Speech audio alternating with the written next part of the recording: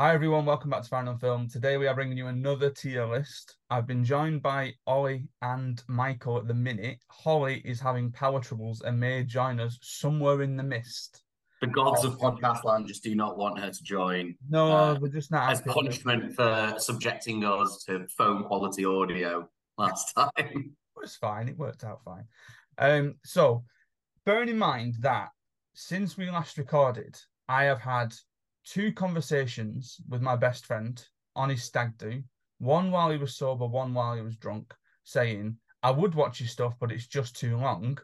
And I have also had texts from Sam Collins saying, why don't you do anything that's shorter than about 2 hours long? That the decision to do a 53 film tier list is a bit ridiculous. But I've put things in place and I've already told these two. I've got a timer, right?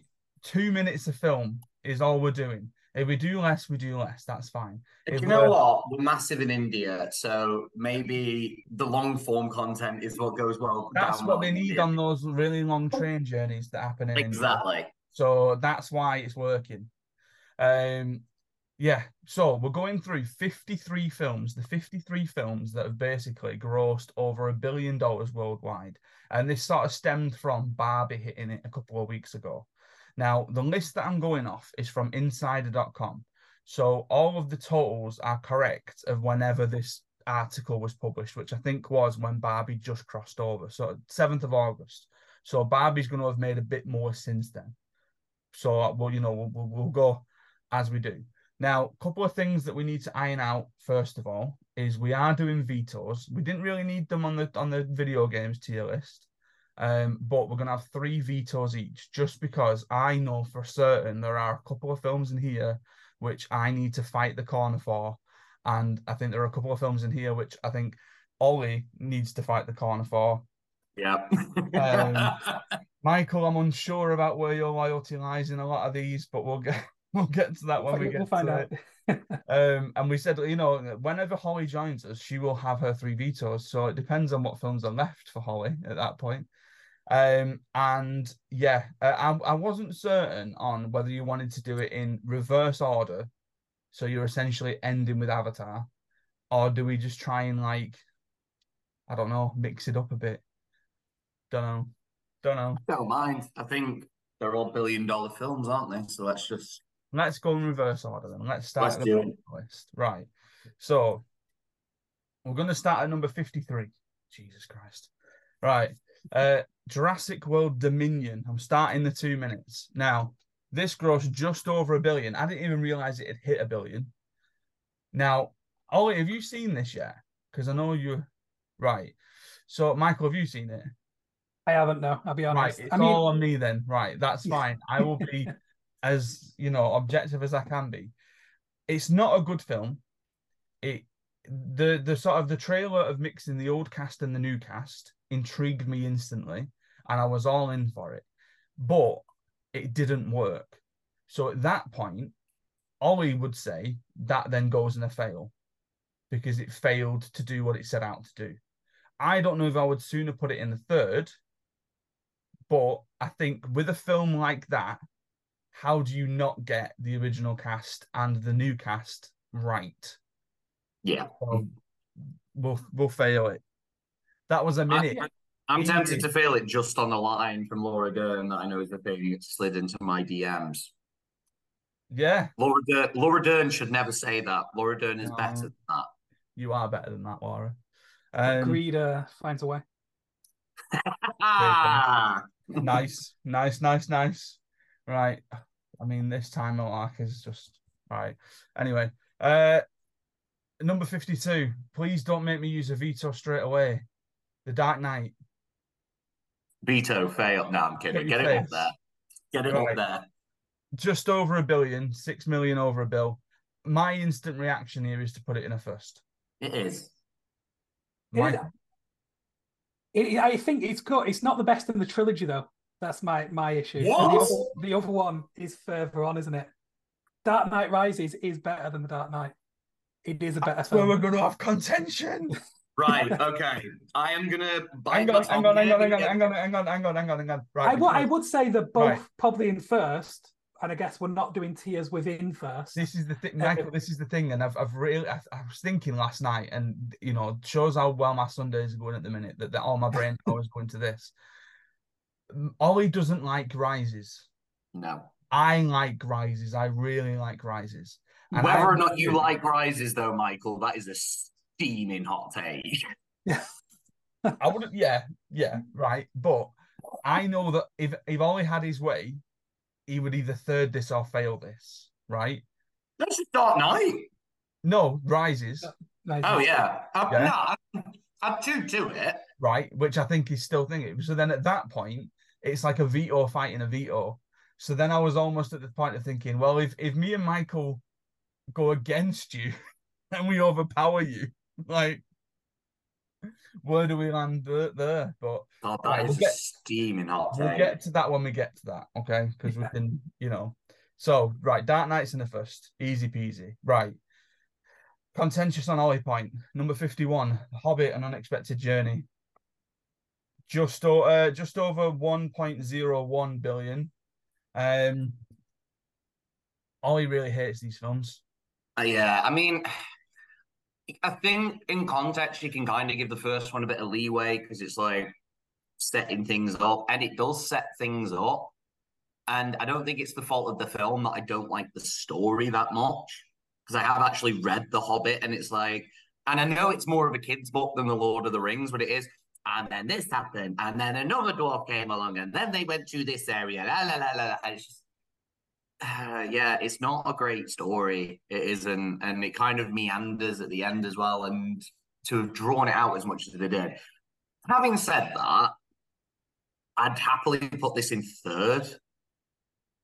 But I think it's a fun film. Like, it's like if you think of it like a family film, like Lord of the Rings is a bit more adult, and this is a bit more easygoing. It's a bit more fun. I think had they not tried to split it into 3 films and left so little plot for each film, which themselves are quite long, and giving it to Guillermo del Toro, yeah, that would have been so much better, because he would have done that. He would have done his weird little Guillermo tragic family element in there, and it would have been quite nice. And I get that they started to pull parts from the Silmarillion and some of the unwritten stories into it and stuff, and then Legolas shows up because they wanted to have Orlando. And I don't know, it just kind of I just felt like it didn't, if we go on what it set out to do, it wasn't really The Hobbit, was it? If we think about the book, that's, 200 and some pages long, it's not a very long book, is it? Yeah. Then that isn't a 3-hour movie epic, is it? I remember as well, cannot remember the context for it at all. I'd have to ask my dad. But just before I went to secondary school, I went to see a stage show, a stage production of The Hobbit, and that was better. The special effects in that were better than this billion-dollar movie. Right. We've cashed in at time there. Right. My instant reaction, I would go third. So you and Ollie are both third? I'd third it, yeah. Right. Fine. I'll take you two with a third. Right. Number 50, Harry Potter and the Philosopher's Stone. First, 100%. 1 bill, 23 mil. Where are you going at, Michael?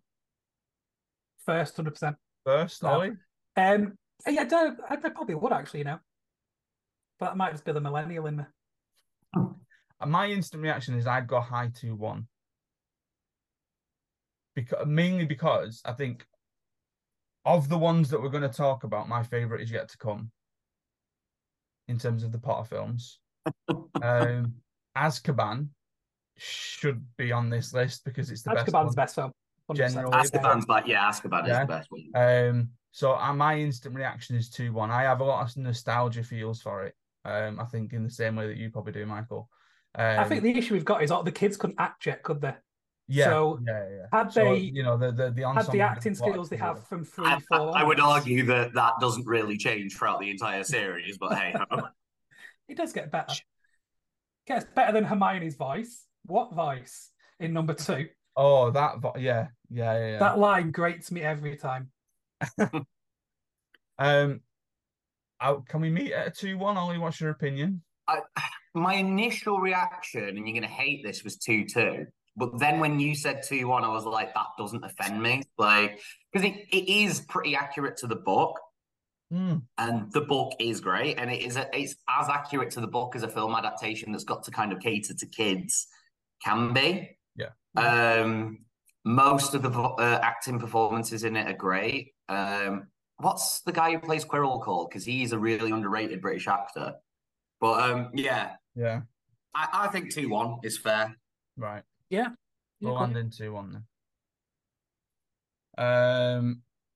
Number 49, Alice in Wonderland, 2010. This is the first one, isn't it? Yeah, not Through the Looking Glass. I don't think that made a bill. It was all right. It weren't great. It was, I mean, it's what I'm going to say about a lot of these ones. The animated version is just so much better than this. I don't even like the animated version all that much. It's just not my cup of tea, Alice in Wonderland. But the whole point of it is that it's this weird, like, I often criticize films for being like, and then this happened, and then this happened, but it's Wonderland. It's the entire point of the story is that it's this child's imagination kind of run rampant. And then this tries to turn it into some weird, serious political war drama because Tim Burton wants to make it dark and brooding. And it's like, no, Tim, there's other properties you can do this with, and it'd be really, really good. I'm tempted to fail this because it doesn't understand the assignment. At its core, it doesn't understand the assignment. I don't think I'd go that far as a fail. It's ugly as well. It's so ugly. I think I'd rest at a 2-2 or a third. I'll meet you at a third. Third? Yeah, I wouldn't argue with a third. Yeah. Like I say, it's kind of fun, but it's not a good film. Yeah. It's like you'd watch it with the kids and then never watch it again. Number 48, Zootopia or Zootropolis from 2016. I really enjoyed this. That scene Zootopia. that they've taken a screen cap from for the Insider advert, especially in the DMV. Oh, yeah. And the sloths in the DMV, just that alone. I tell you what, that's actually the one joke that I hate because it's like, I know it's the point, but it's like, yes, I get it now. Sloths are slow, the DMV is slow. Can we, Can we move on a little bit? Now, they've done that Family Guy thing, haven't they, where they take a joke and they push it past the point where it's funny, and then they wait, it gets awkward, and then it kind of gets funny again. Yeah. I've seen this once. I don't mind it. I think you have much more of an affinity for it than I do. Michael, I love it. You like it. I enjoyed it. Yeah. I love any kids film that can get across like a serious message really well, and getting across that idea of systemic racism really well, and making it in a way that kids can get their head around it and understand it. It's incredible. Yeah. And it's imaginative. I love all of the like ways that the city, like the world building's fantastic. All the actors are fantastic. Nick's story, his little backstory where he's a little boy and he's got a muzzle put on him, heartbreaking. I would put this in first, but I know you guys, like you especially, Adam, you're not going to agree with that. I think I would go 2-1. I will meet you at 2-1, but I'm not overly happy about it. Okay. I don't care enough to veto it, but but I'm not, I'm not sending it down to the bottom of the bin, here we go. Number 47, Star Wars Episode 1, The Phantom Menace. Ooh. Wow. The top of Ollie's crap you love list. Yeah, it is. I'll be honest. I saw this and I hadn't seen the original trilogy properly. Oh, okay. So I was 10 when this came out, obviously, and I'd seen bits of the first one, but no one in my family was really a Star Wars fan. So this came out, and I was like, this is incredible. Like, this is just so good. Jar Jar Binks is a bit annoying given, but, films have annoying sidekick characters. And then Darth Maul has the double lightsaber, and I'm just sold. Yeah. And I think that it was aimed partially at children. The point of this was to get the new generation interested in Star Wars, because adults were already interested. They already had that generation. And the whole point of this was to appeal. And I think it does that really, really well. Like 10-year-old me, and I know my cousins and everyone, we were just enamored. And I've got like Darth Maul's on the shelf behind me with his double lightsaber. I agree that it does appeal to children really, really well and get a new generation of Star Wars fans up. But as we will see later, there is a way to do that without alienating your current fan base. And this did. Like, Yeah. I love it. I have that affinity for it because I was younger when it came out. Was it 99 when this came out? 99, yeah. Yeah. Yeah, so I'll have been 7. And obviously 7-year-old me loved this. And I do still love it. If I watch it now, I'm like, oh yeah, it reminds me of my childhood. But it's such an easy, in terms of film, in terms of story, in terms of character, it is so easy to pick this film apart. Yeah. So easy to pick it apart. My gut reaction is fighting 2-1 for nostalgia, 2-2 for quality. I think I-22 is fair. Yeah? Yeah, I agree. I think I-22 is fair. Like, it isn't a good film, but we love it. Yeah. I think if we've acknowledged, like me and you, Adam, if we've acknowledged that it's crap, and we've all agreed it was a crap film, you can't have it in like a 2-1. It's one of those films that And they you're allowed wasted to Liam Neeson. you're allowed to acknowledge the flaws in it and then still like it, you know. Right, 46, Finding Dory. See, I haven't seen this. I don't like it, even though I haven't seen it, because it ruins a theory about Finding Nemo that I really like, that Nemo's not real. And that Nemo's died, and it's like he needs to let go of like what happened and move on. And then Finding Dory ruins that theory, so I don't like it. But I've seen another thing that ruins that theory is that even Pixar would never go that down. You wait. They've not hit that time yet. I love Finding Nemo. Yeah, as I've mentioned on the podcast, it's my favorite Pixar film. And it's certainly one of the best looking, even to this day. Oh yeah, it's incredible. Dory didn't really do much for me. In the, I didn't rush out to go and see it at the cinema because I just thought this is just going to be a cash grab. We watched it when it came out on Blu-ray. Didn't really do much for me. I don't think it's an awful film. It just didn't do anything for me as a huge fan of the first one. Yeah. I think I'm leaning towards a 2-2. I'm leaning third. Okay. I think genuinely the only reason this is $1 billion film is because people were that hyped off the back of Finding Nemo. It had nothing to do with this film. I'll say this because obviously I'm not certain on where things like, because we've got films in here from the 90s, so like Phantom Menace, which we've just spoken about, didn't make $1 billion in its first run, made $1 billion from 3D re-releases and all that other kind of stuff that came with it. My knowledge of these bunch of films is I remember the big deal of The Dark Knight crossing the bill and like it being absolutely massive. And then obviously inflation happens, all that kind of stuff. And then you get more and more films finding it somewhat easier to cross the $1 billion mark. Now, there are certain films on this list that I remember being sort of besotted by and tracking where they were in making their money, one of which we will come to in a little bit.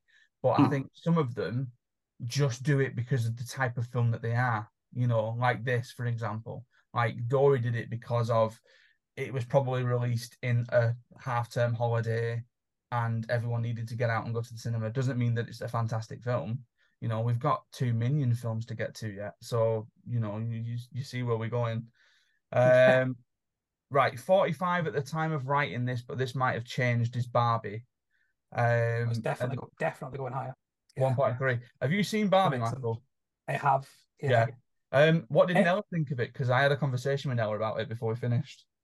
Yeah, she really enjoyed it. I'd be honest, we all really enjoyed it. I think it's one of the. So I took me, Nella, my brother, and my son went to watch it, and it's one of the few films that my son would in the cinema sat and watched all the way through without. He doesn't really do films for some reason. Right. He's more into like video games and stuff. And he just watched it all the way through and he loved it. And I liked it in the sense that it challenged certain things like that I held quite true. Like there's a point where Ken goes back to Barbie Land and then we're back with Barbie. And I'm sat there thinking, what's Ken doing? Why are we not focusing on what Ken's doing? And then I'm thinking, why do I care? Exactly. Because the movie's not about Ken. But that's because we're so like kind of linked in our brains to he would be the person we'd follow. Had this film been made 10 years ago, it would have been about her going to the real world, finding Ken, and Barbie and Ken. Now she's complete because she has Ken. And I thought it challenged that really, really well. And it is just a fun film. Yeah. Like, I enjoyed watching it. The jokes are quite good. They land quite well. Michael Cera as Alan is ingenious. Like, one of the best things I've seen. It's quite self-aware as well, I think. And I get that there's some people who viscerally hate this film. And I kind of understand why, because it challenges certain things and if they're quite important to you. It's the people who are insecure about those things. It's challenging. Oh, absolutely, viscerally hating on it. Because I'm similar to you in that I sat there and watched. So Amy, my wife, took my daughter Ruby the day before I saw it.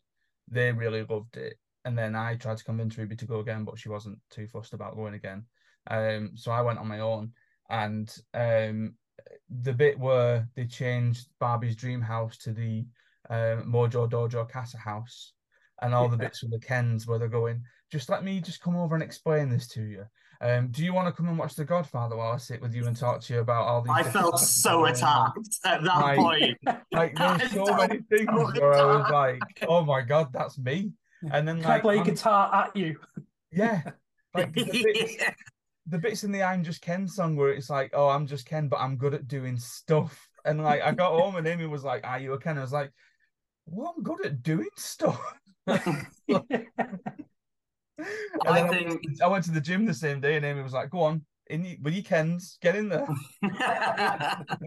I think for the fact that this film made Ben Shapiro cry and made Piers Morgan cry because they just completely missed the point of, oh, Ken is just this big dumb idiot and he's just there to look good and he's got no other redeeming qualities whatsoever. He's just there to support Barbie. You can do everything. It's like, well done. Welcome to Hollywood for women for the past however many years. Yeah. He's not as badly written as they make out either, because like when he kind of loses, he's then quite he's quite good in defeat, isn't he? He's quite humble. He's quite like, actually, I didn't care about patriotism. What's it called? Patriarchy. Patriarchy. I don't know why I forgot the word patriarchy, because it doesn't affect me. On horses. I stopped caring about patriarchy when I found out it wasn't about horses. Yeah, that's stuff I want, and I want the "I am Ken Off" hoodie that he wears. I want it. It's a first. Yeah, so I agree. Absolutely sets out what it sets out to do. I think in terms of quality of a film, I would be more aiming toward the 2-1. But I think if you're sort of taking everything that it stands for, everything it means, everything it's done, the success it's having, it's a first. Like, I also like the theory that Will Ferrell's character from Elf, the Barbie movie, and the Lego movie is all the same guy. Where's Zooey Deschanel? I didn't take Elf in. I thought about the Lego movie one, though.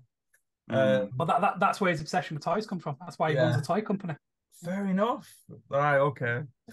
Right, number 44, Despicable Me 3. Yeah. Where's Gemma when you need her? Oh God, don't even remind me. I couldn't even tell you which one this was.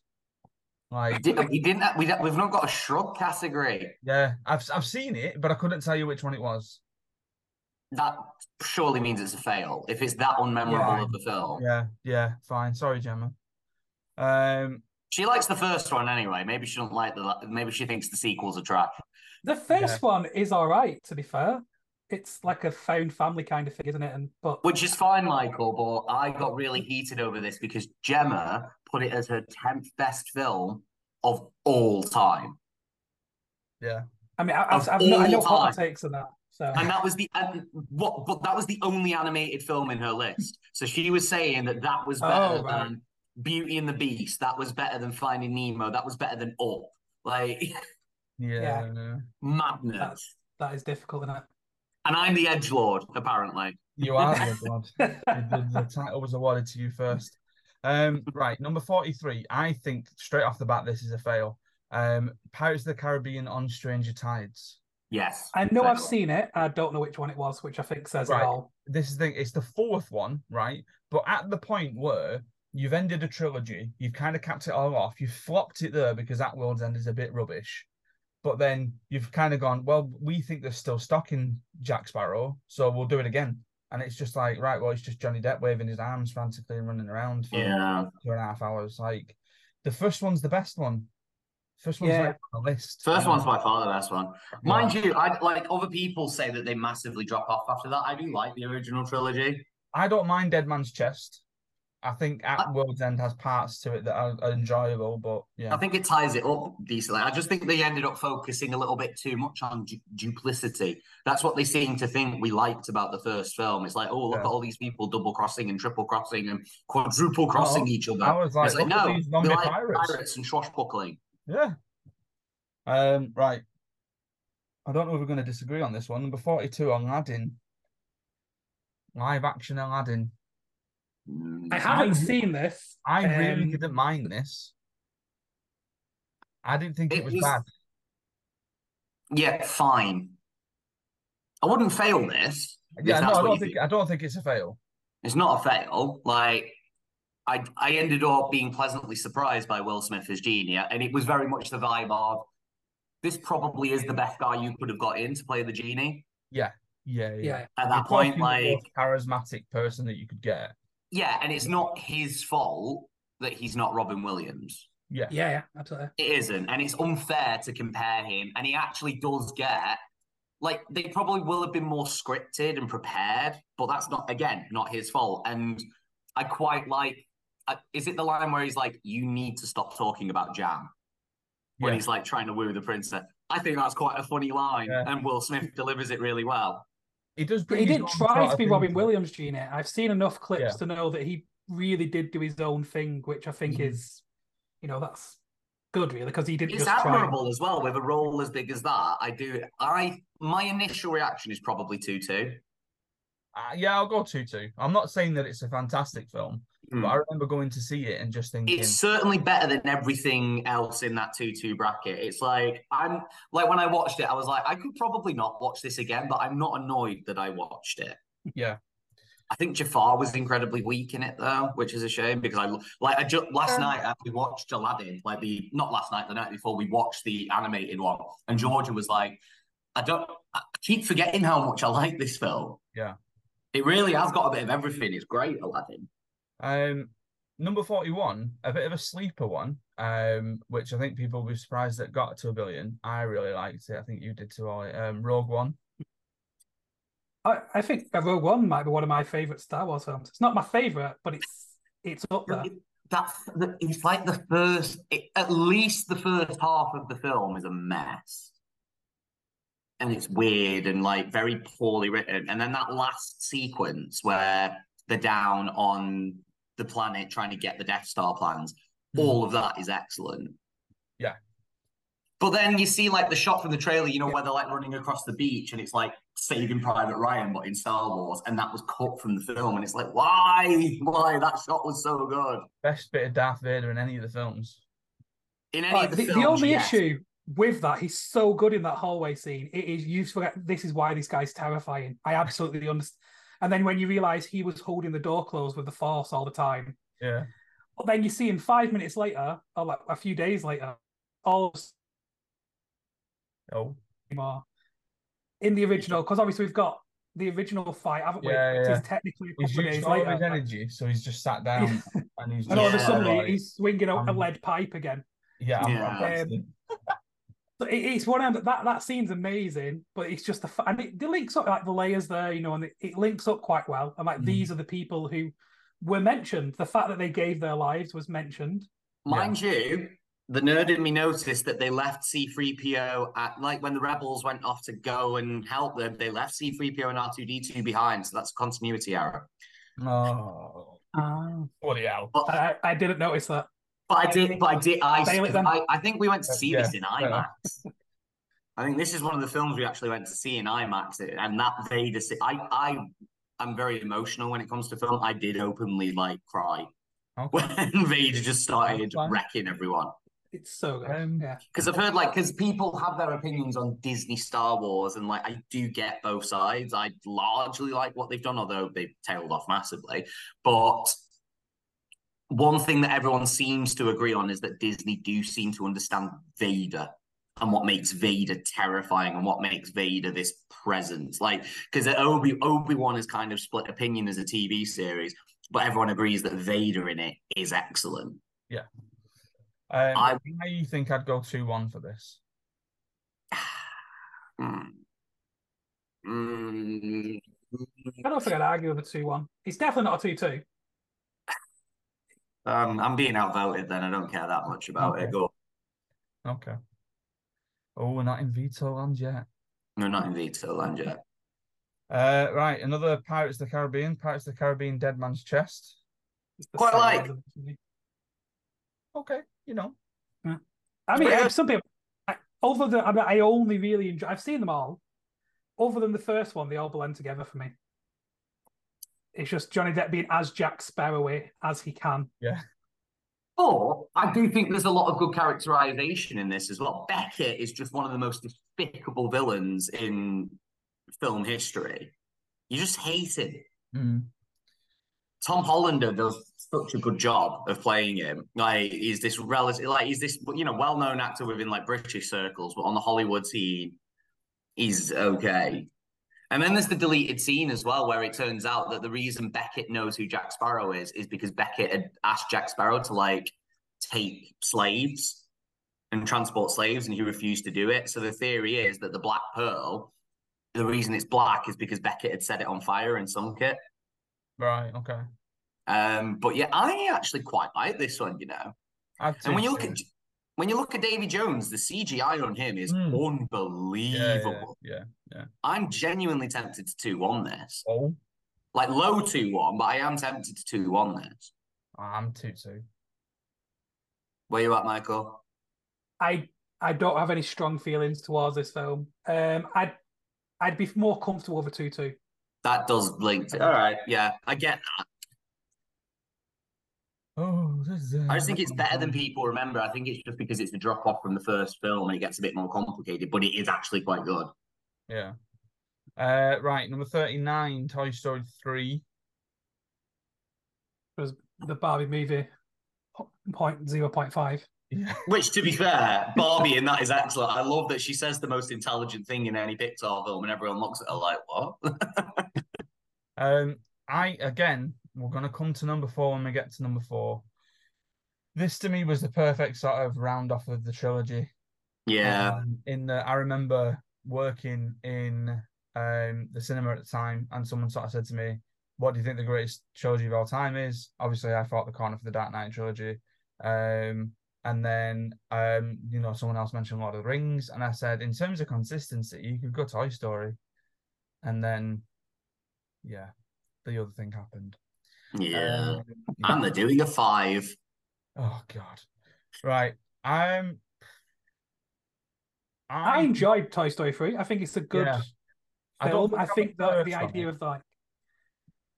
I know I don't go first in it, but I think the idea of like, the fact these toys are alive in the story, and the fact there are some places where toys aren't looked after quite as well, and there are these people who, just collect them and put them on a shelf, myself included, and things like that, and like, if they are alive, how cruel is that really? And that was the second one, wasn't it, where they were collected? This continues it anyway, doesn't it, into the thing? But this is why I was saying, like, had they made the Barbie movie 10 years ago, it'd have been about had she found Ken, did it been complete? Because that is, they realised they were made for each other, and they literally say that in the film. They literally say that, made for each other. Yeah, and that is exactly what would have happened.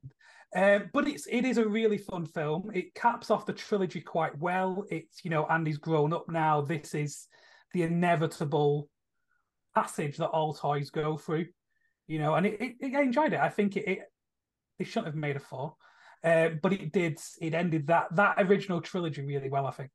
And the bear is quite a good villain, like, isn't it? Incredible. Yeah. To the point where I think he actually needed to die.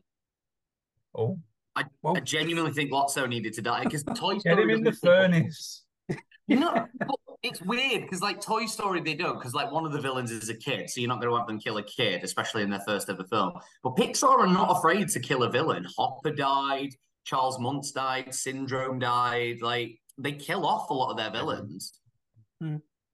Woody Hopper. Right. I'm not sure Sid was a villain, I'll be honest, in Toy Story 1. Yeah, exactly. But he's the closest thing that film Yeah. has to one. But yeah, he's just a kid who's just destructive with how he plays with toys. That's fine. Yeah. I'm gonna go. He's not hurting He's not hurting animals at the end of the day. No, Yeah. he's not.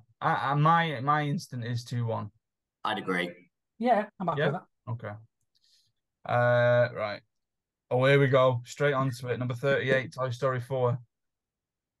Do I need to say 2 words, or are you going to agree with me to put it in fail?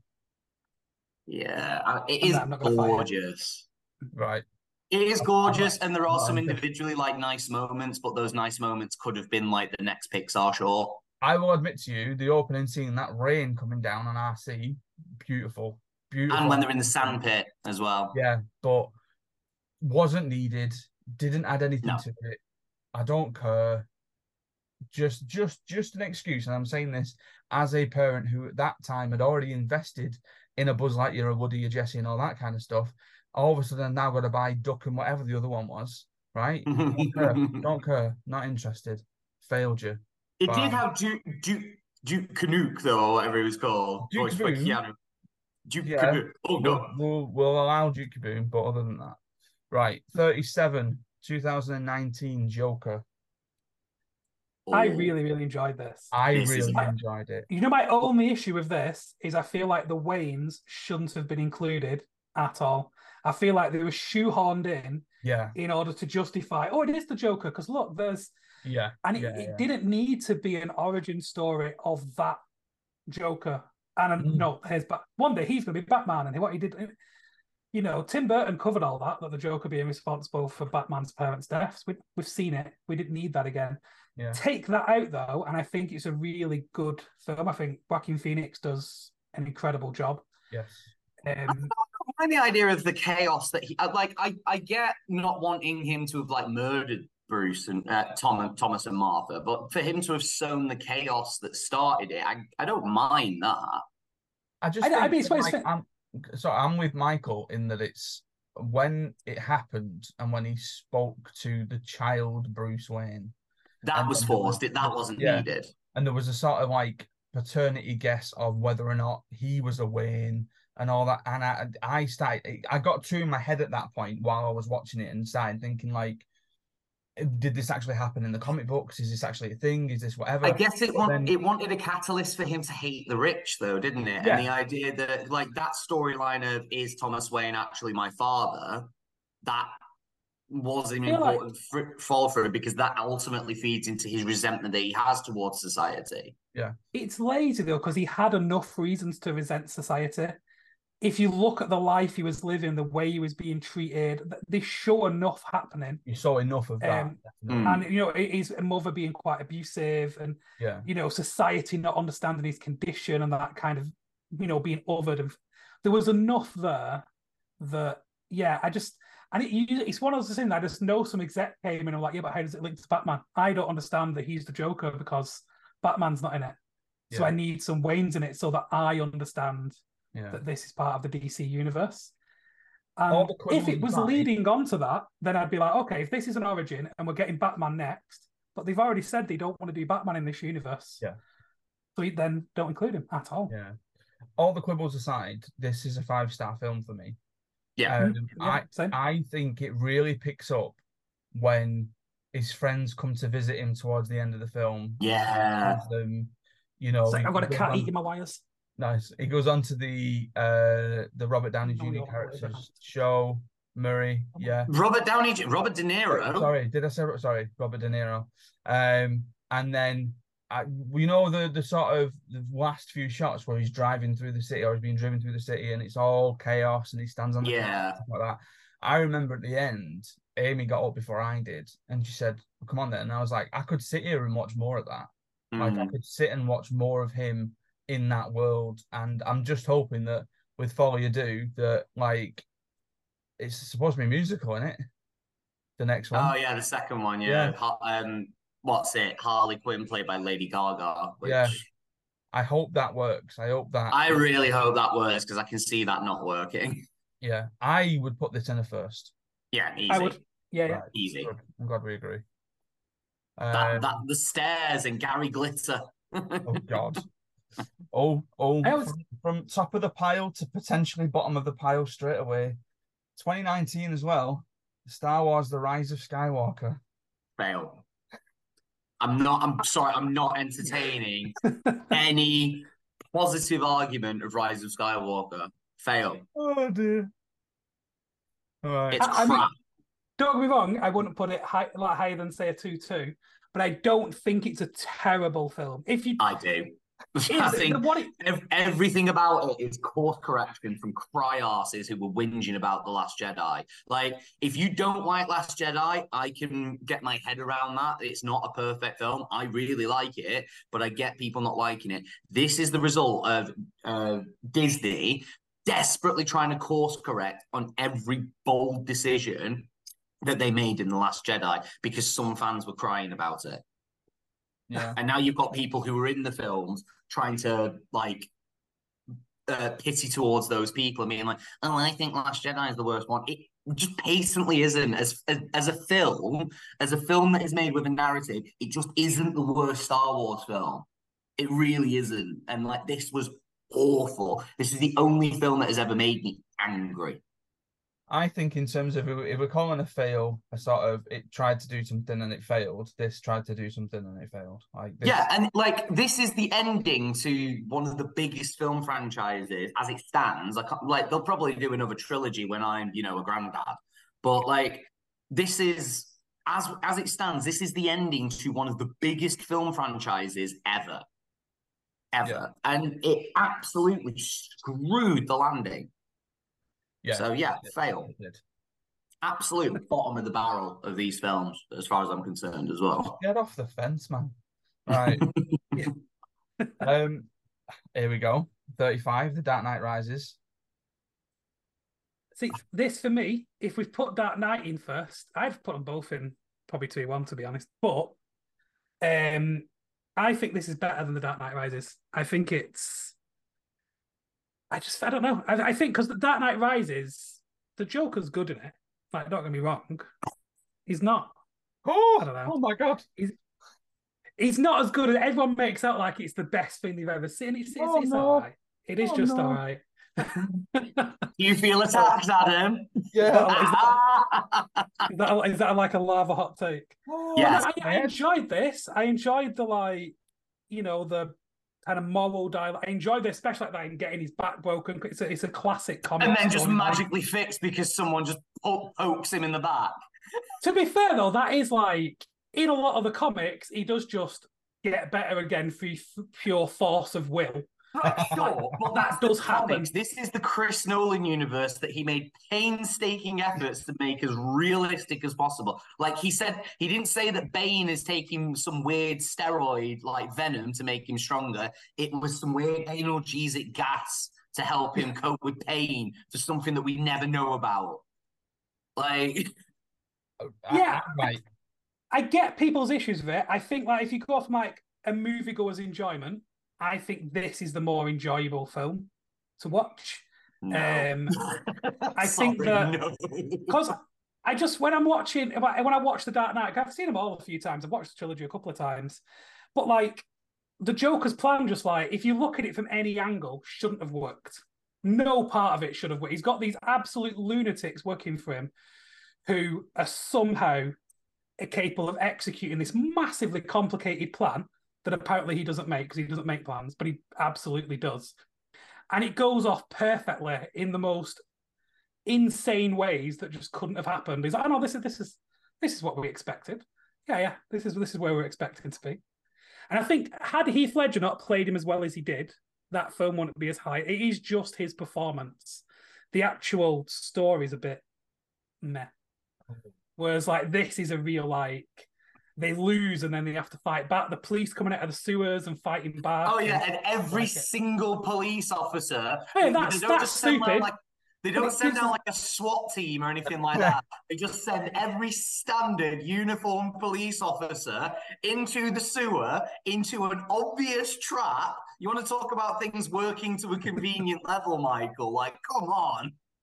a Wow. stock exchange, so the stock exchange gets broken into, an illegal trade takes place, and everyone's like, yeah, Bruce Wayne has spent all his money. Not, let's maybe cancel that stock because that happened when the building got broken into. I So I've got a cat like trying to pull all the wires out of my computer at the same time. I really like Rises. I mean, I know that the ending, especially, is massively low-hanging fruit with the whole, oh, it's Blake, John Blake. Oh, I can't find your name. Oh, my name's Robin. My name's Robin. I mean, Why couldn't it have been like Dick or Tim or Jason?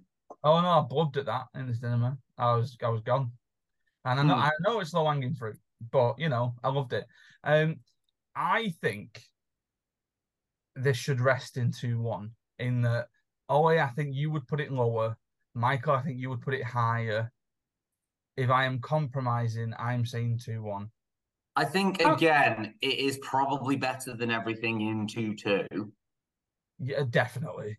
So I think I can just about get my head around that. But if it was up to me, I'd be 2-2ing it.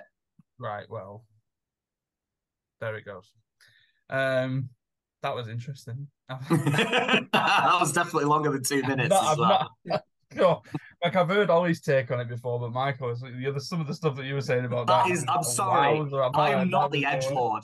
I am not the edgelord anymore. Times have changed. He just crapped all over your favorite film of all time, Adam. Wait till the next one where like we might both lose our jobs, Adam, I'll be honest. Oh, well, yeah. We're about to get onto Transformers and Sam Collins. Does he like all of them?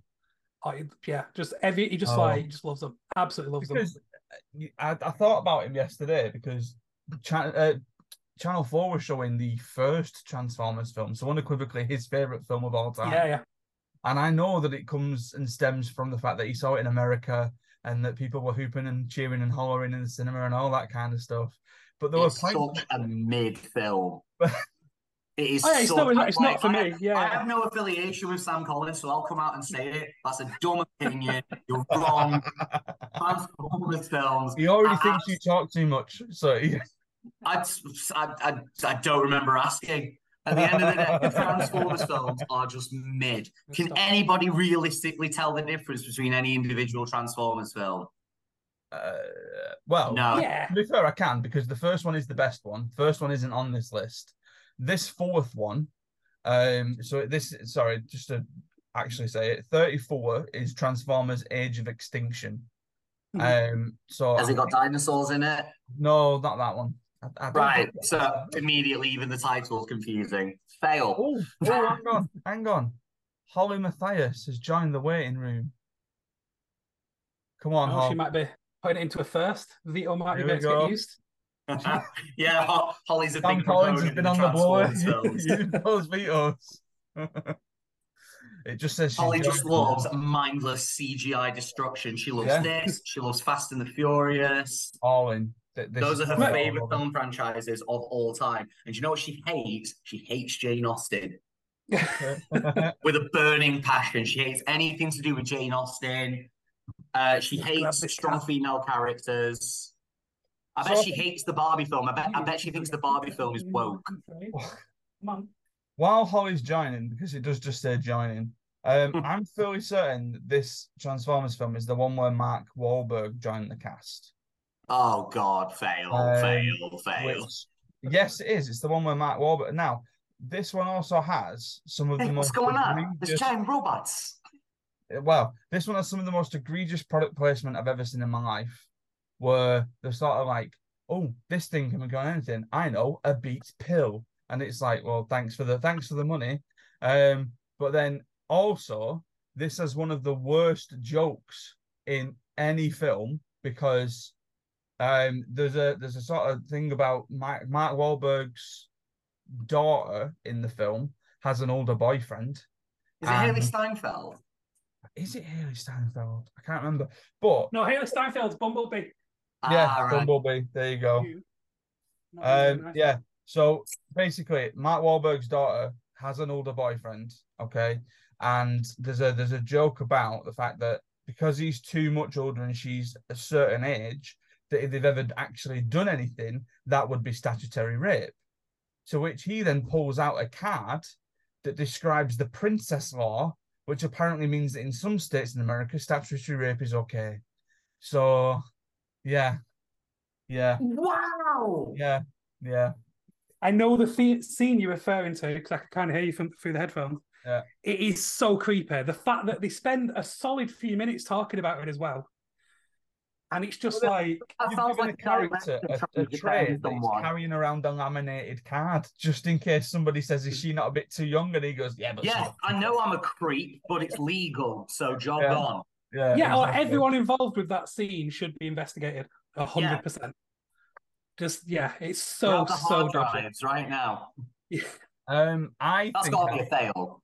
I think I'd fail this. If it's defending statutory rape, I don't think, like, maybe we just put it in like a separate tier for like a literal crime against humanity. Yeah, sorry, Sam. Didn't even apply. Do you hear that, Sam Collins? You're probably a creep because you enjoy these films. That's a hot take. Bring the noise. I don't care. Here she is. Here we go. Holly, we were just talking about your favourite film series, Transformers. She's not even heard you. She's stunned into silence. I'm in. She's in. Yay! Right, let's take Holly through where we're up to. So, we've just done number 34, so we're going backwards. Okay. In the first, Dark Knight, Barbie, Joker. 2-1, Harry Potter and the Philosopher's Stone, Zootropolis, Zootopia, Rogue One, Star Wars Story, Toy Story 3, Dark Knight Rises. Okay. 2, Phantom Menace, Aladdin, Pirates of the Caribbean, Dead Man's Chest. Okay. 3rd, Hobbit, An Unexpected Journey, Alice in Wonderland, Finding Dory. And then fails, Jurassic World Dominion, Minions, Despicable Me 3, Pirates of the Caribbean and Stranger Tides, Toy Story 4, Rise of Skywalker, and Transformers Age of Extinction. Okay. Are we all good with that so far? Well, I don't want to have to re-legislate anything. There are a few there that I think are like one tier too high, but there's nothing I'm like, what? I'm disgusted. Like, I hate the Harry Potter films with a passion that burns. Ooh. So Harry Potter being in a 2-1 is like, Holly Georgia is disgusted. Just did this. Like, what? I hate every single. Miss Matthias has rocked up and she's been already. I love the book Georgia so just much. Called you a hipster, Holly. That's fine. I love the book so much, and I when the first film came out, I was so excited, but I was the exact wrong age. So I watched it and I was like, "This is the worst book adaptation I've ever seen in my entire life," and I didn't want to watch any of the others, and I've just kind of caught up on them by accident when I've been in the room with other people. I realise they're not awful. I just hate them personally, so I'm not going to make you move it. Teaser for Greats We Hate then. Yeah. Well, there's no chance I'm going to admit that it's great.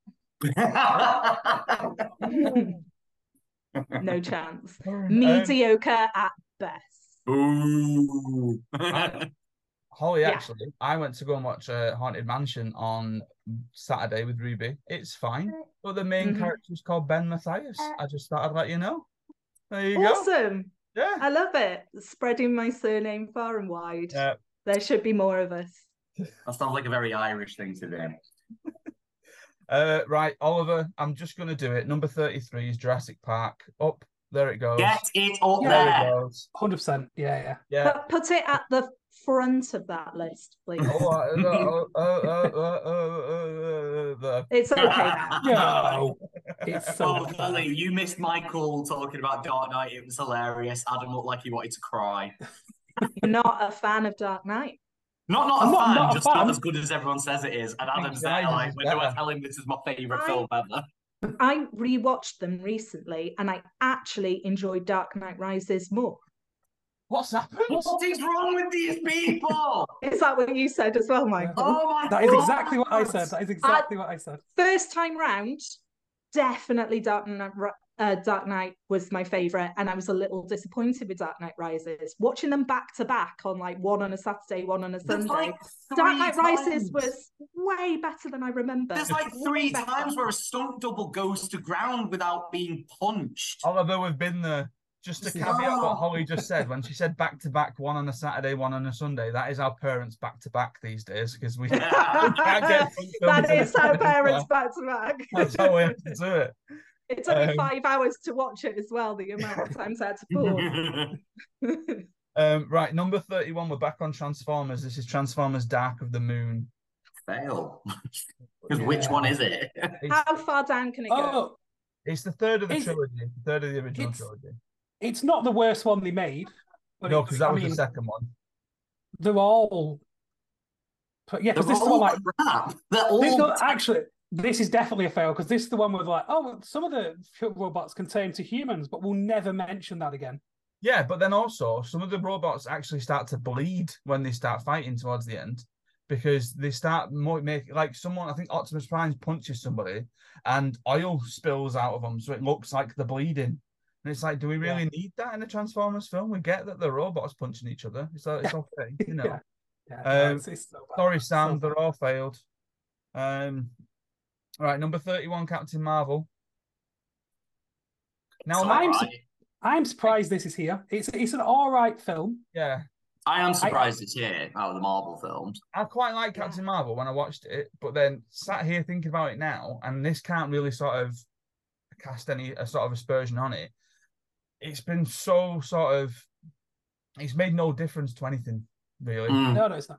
You know, I mean... Captain Marvel's an issue because she's just so overpowered anyway. So she instantly is a bit of an issue of a character. Kind of like Superman. If there's no kryptonite about, he's just so overpowered that what's the point of him?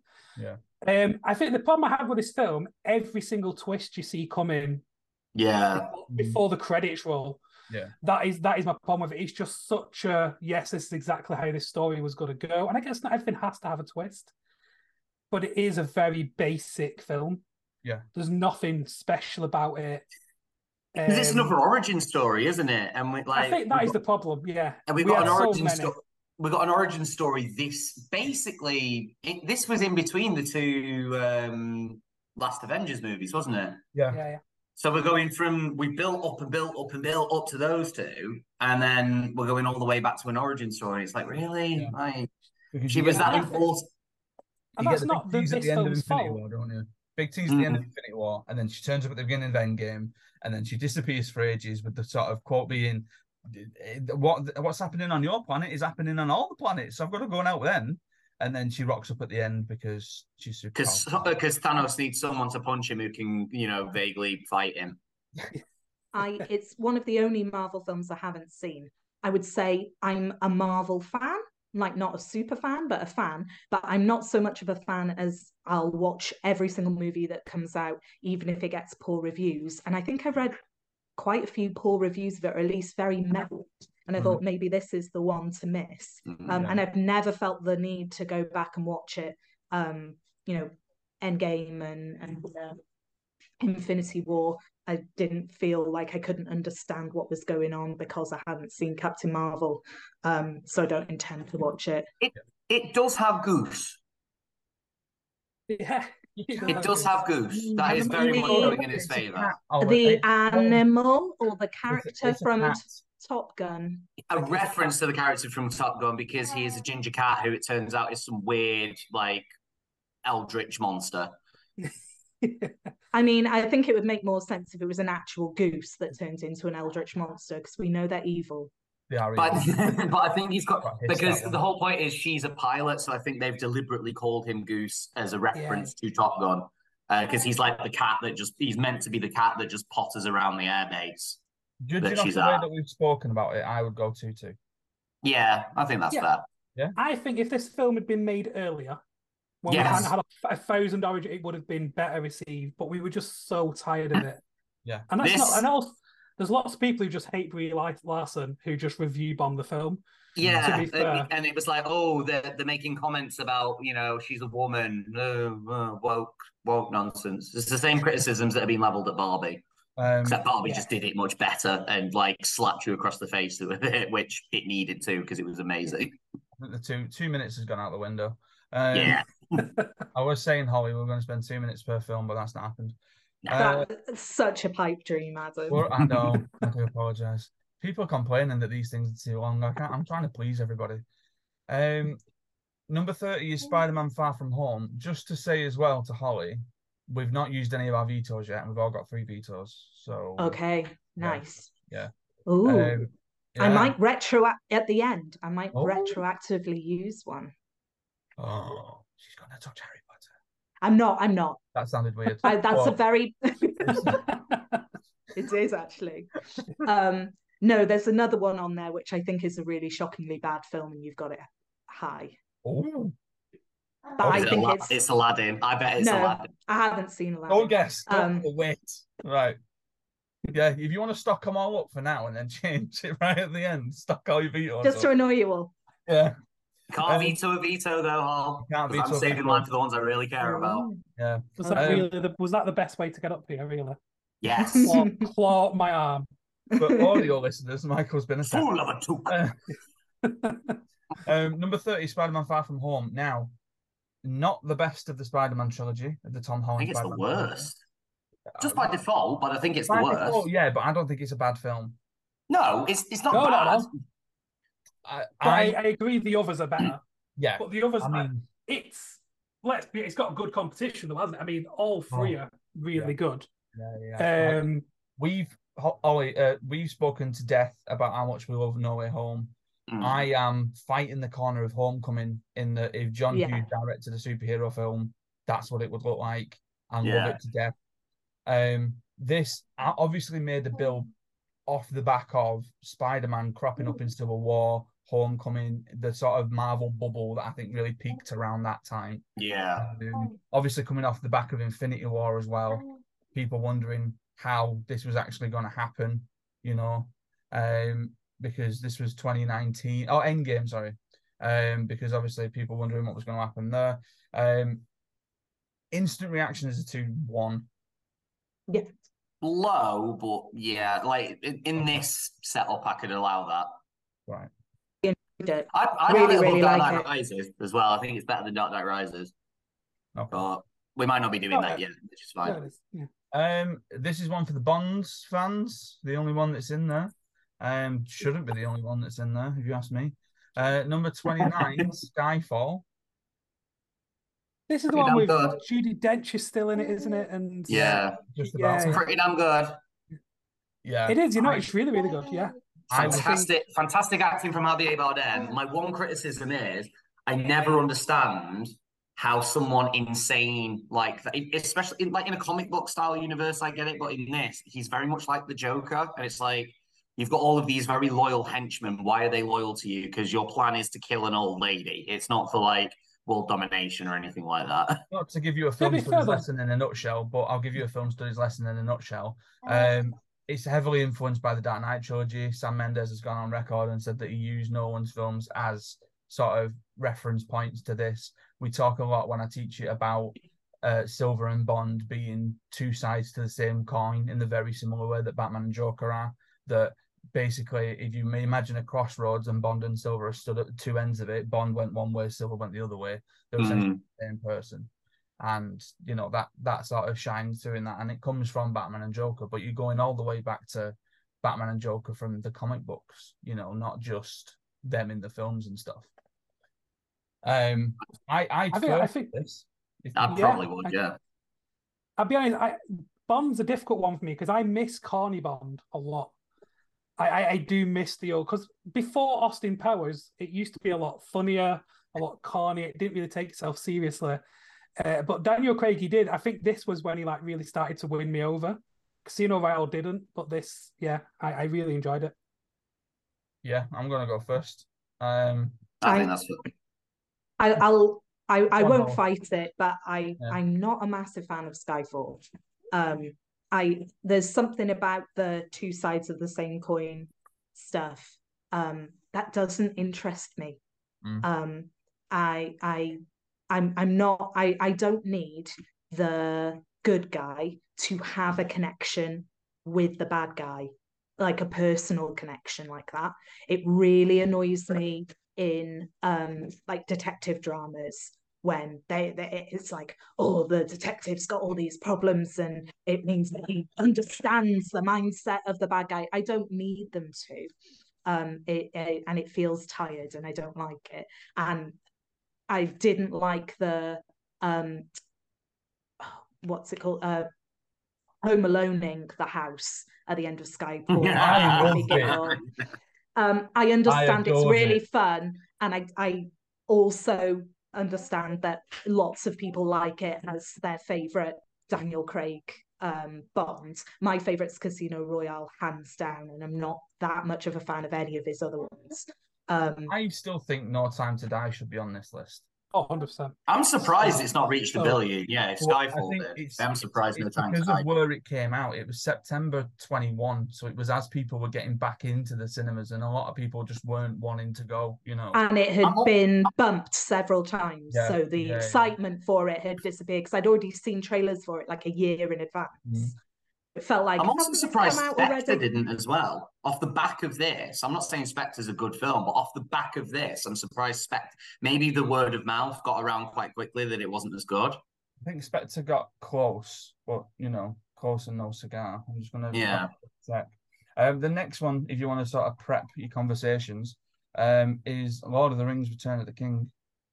I find it crazy that this is the one that got there, because Two Towers is so... I mean, it's good, but it's the hype that builds up, isn't it, Mike? I am completely with you. To me, this is the weakest of the trilogy. Oh, it is, but at the same time, it's still a first. The weakest it's the climax, isn't it? The weakest of an amazing trilogy. Is still the best trilogy of all time. Yeah, the best trilogy of all time, and I'm saying that as a Star Wars fan. No, I would absolutely agree. Shall we first it for what it represents ultimately? It deserves to be there. Not just what it represents. I think it's a great film. We're just comparing it to two other great films, and it is ever so slightly lacking against those, but better than the vast majority. The only interesting debate with Lord of the Rings is what's the better film, Fellowship or Two Towers, and both answers are correct. I go Fellowship. Georgia would go Fellowship. I'd go Fellowship. There's something about Fellowship that I really like. But George's argument is she just loves that beginning bit where the team's getting together. Like that's one of her favourite things in film. She loves Helm's Deep. Nothing else touches Helm's Deep. It is Helm's Deep and Gollum. Yeah, right. A weird one that ended up in this list. I don't know about what you think. Number 27, Aquaman.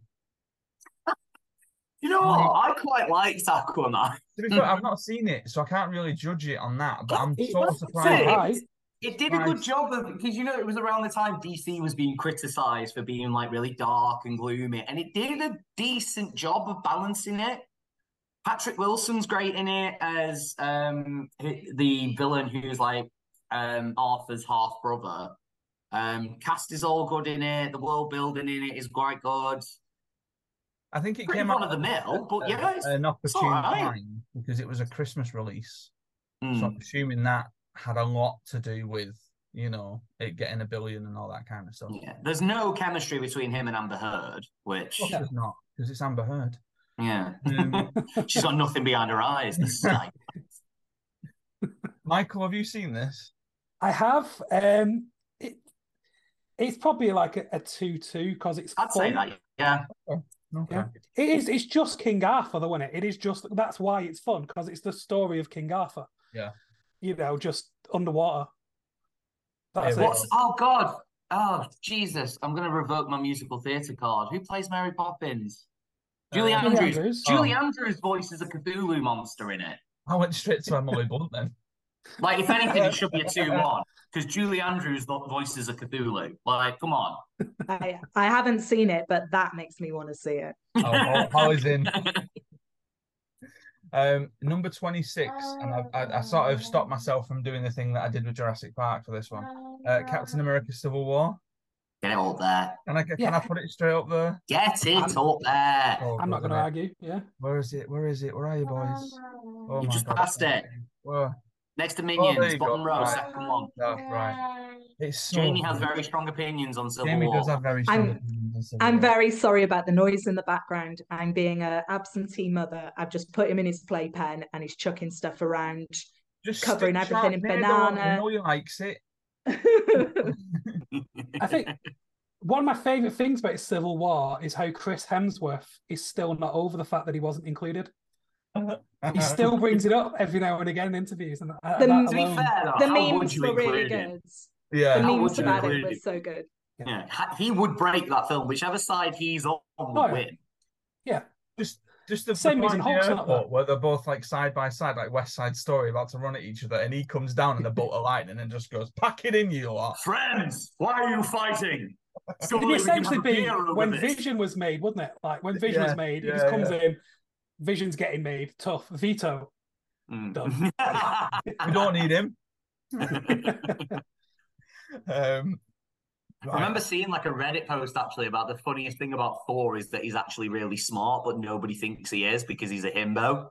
Yeah. And he just he's like this really well-read jock, basically within the Marvel universe. It's great. He's like 1,000 years old, isn't he? So he's like really knowledgeable. He talks about his school. He talks about he learned to speak to Groots as an elective on Asgard. Yeah, that's one of the bits of evidence they give about how he's actually really smart. I just love which now doesn't make sense because he finds video games and does what we'd all do when we find video games. Right, I think we're about halfway. We're on good time. Okay, we can do it. We can do this. Number 25. One's gonna be easy. It's got to be a fail on it. Has to be. Can't not be. I'm not. Sorry, Gemma. It's so. I get why it was made because I have so funny. I have no doubt this makes them so much money in merchandising, and they'll keep pumping them out as long as that money keeps coming in. But yeah. You know what else makes a lot of merchandising? Cars. Terrible films. Yeah. Let's just stop making films and let's just keep making merchandise. Keep making those bed sets. Fine. Yeah. Number 24, Iron Man 3. Ooh. The problem is it's the worst Iron Man, isn't it? It is the worst Iron Man film. Oh, I don't know about that. Iron Man 2's worse. Iron Man 2's bad. I'd say that on par. I'd say Iron Man 2's got a bit more. But Iron Man's like kind of a more literal take on what Holly hated before. One of the problems with Iron Man and one of the problems with Marvel for years is that the villain was literally just a carbon copy of the hero, but bad. I guess so.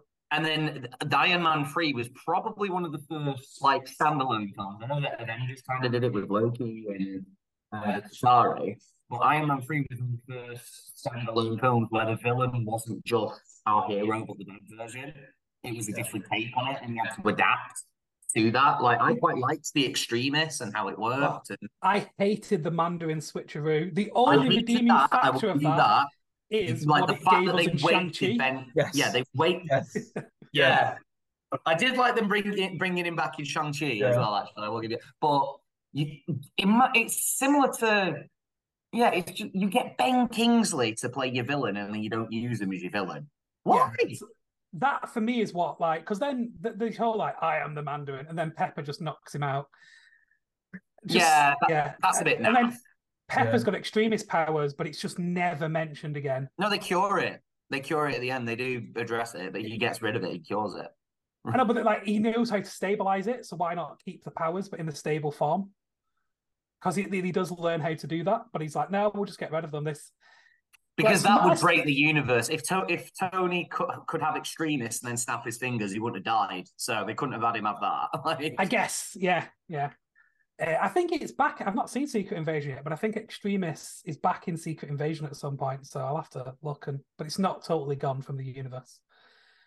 I mean, I have no. I just feel like it's not as good as Iron Man 1's the one that should be there. That's the one that deserves it. 2-1. No, it's not a 2, Adam. It's not a 2-1. It's not a third, though. That's too high. It's not. I think the script is great. Shane Black. Yeah, Shane Black's great. You know, it's not his best script, but it's got sparky dialogue. It's got interesting story points that you wouldn't expect. in that kind of film. So I'm happy with a 2-2. Yeah, I could go 2-2. Okay. Third's Ash. All right, yeah, fair. Here we go. Number 23, The Fate of the Furious. I'll be honest, It's number 8. That's I why love this franchise so much. I do. It's so bad, but it's just so good at the same time. I've not seen this one. I've seen 7, so I can talk about 7 later when we get to 7. But I've not seen them. But I'm now at the point where I've still not seen the first one. I've not seen 8, 9, or 10. I've seen all the other ones. I will say, going off what we've been doing so far about is it a good movie and like taking nostalgia out of it, and the fact that I'm just invested in the franchise now, and even the latest one, it's so ridiculous, but I'll still go and watch the next one, no matter how ridiculous they make it. Yeah. But it's not, objectively, it's not a good film. Okay. It's not. They just started to really buy into that family vibe, and they've got us invested in the characters so they can kind of do whatever. It's like soaps, and people have been watching soaps for 30 years and they can't stop, no matter how bad they get. Yeah. It's that, but movie version. He's basically Ken Barlow. Yes, he is. That's the best take on Fast and Furious films I've ever heard. Yeah, fair. Wherever I've not Michael, seen it, so I think we give Michael ultimate say on this one, unless he puts it in first. I haven't seen it. I'd say it is fun. So maybe like a low 2-2. I don't know if it's quite a third, because it is fun to watch. Like, if it's like, the Mission Impossible films have also got equally ridiculous, but they're still really fun to watch. They're actually quite good films, though, the Mission Impossible. Oh, they are. Yeah, I don't know wrong. They're objectively better than this, but they have that same problem of, well, the last one we did this ridiculous stuff, how do we top that? Yeah. And now he's doing more. He's not driven a car in space yet. But, so he's not gone as far as they did, but eventually... Because nothing is stronger than the power of family. This is contention, I think, between me and Ollie, because I think we have very different views on it. Number 22, Incredibles 2. I haven't seen it, I've seen the first one, and I love the first one. Right. It is a marked drop-off from the first one. There's no denying that. But I think it's very good. I think it's very good. I think animation's fantastic. The story's intriguing. The way it manages to get like a Lex Luthor type villain in there for a kid's film is quite good. The villain has a point that Pixar is always really good at doing. I think it's probably Brad Bird's if you immediately think of Brad Bird films like Incredibles, Iron Giant, and this as like the 3 big ones. This is the weakest. Protocol. Say again. Mission Impossible Ghost Protocol. And Ghost Protocol, yeah, sure. But I'm thinking more animated because he has to say what the people look like as well. But it probably is the weakest out of those, but looks great. Characters are great in it. Story is fun. There's a good element of mystery. The only big complaint I've got is that I feel like they waste a really good design of a villain in what you think the screenslaver looks like. I wouldn't put this higher than a 2-2 in this list. Okay. But I think 2-2 is fair based on what... I don't think it's better. I would argue it's better than Dark Knight Rises, but I'm not going to try and argue this into a 2-1. But I think it's better than Phantom Menace and Aladdin and Dead Man's Chest and that. Holly, have you seen it? Okay. Right, I'll match you at a 2-2 then. Where would you have had it, a third? I don't know. Maybe. But I'm not too fussed about it being in a 2-2. Right, number 21. This may cause contention, but I know that the person who it mainly would cause contention to, she's not seen it. The 2017 remake of Beauty and the Beast. Yeah, I mean you. I have seen it. Oh, you have seen it? I thought you hadn't. No, I have seen it. I'll defer to you then. It's shocking, isn't it? No, so it's not like this. Yeah, it's not fair to say it's shocking. The animated film is one of my favorite films of all time. So obviously I'm going to have a strong reaction to this. And I actually took students to the cinema to see this. Now I remember. And I thought you'd not seen it. Now I remember you. Yeah. No, and it was when I was in Malaysia and they were all kind of Saudi men in their 30s who came to see Beauty and the Beast with me, and were having so much fun. It was really, really like a really funny afternoon. And everyone loved it.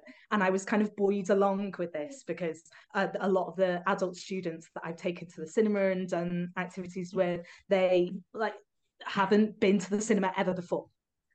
So it was, I had a really good time because a lot of the people I was in the cinema with had never been to the cinema before in their life. And it was like transformational moment.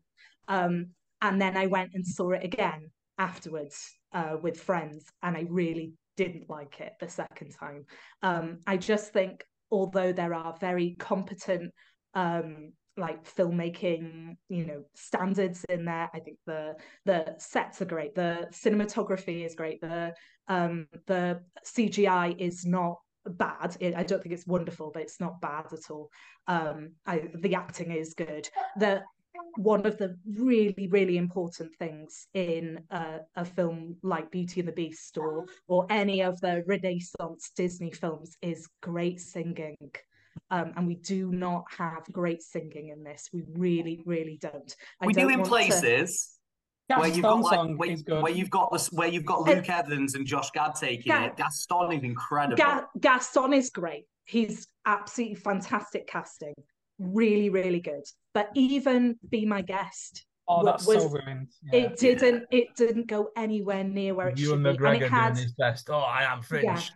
It had just a little bit of the problem I have with the idea of Lion King, although I haven't seen Lion King, but the idea of it is in they wanted photorealistic furniture. So you lose so much character. You lose so much. Lumiere is my heart. I love him. And in this, he just looks like he doesn't He's too static. Yeah. Way too static. Not just emotionless. Not Ewan McGregor's performance, but just what you're looking at. And I think that spoilt it a little bit. A few of the things they added, they make the Beast really petulant, which I really didn't like. I know what they were trying to do is give him more of a reason why he was cursed. They were trying to give him a bit more backstory and make it a bit more believable that he was like an awful person and has growth. But it didn't work for me at all. I thought he was very dismissive of Belle in many places in the film where he isn't in the cartoon. I didn't like him. I didn't think he deserved his redemption in this, which is a big thing for me because I love the Beast and I love that redemption story in the cartoon. I do think though, to back for it a little bit, I do think this one's got some of the strongest like added songs, the ones that weren't in the original.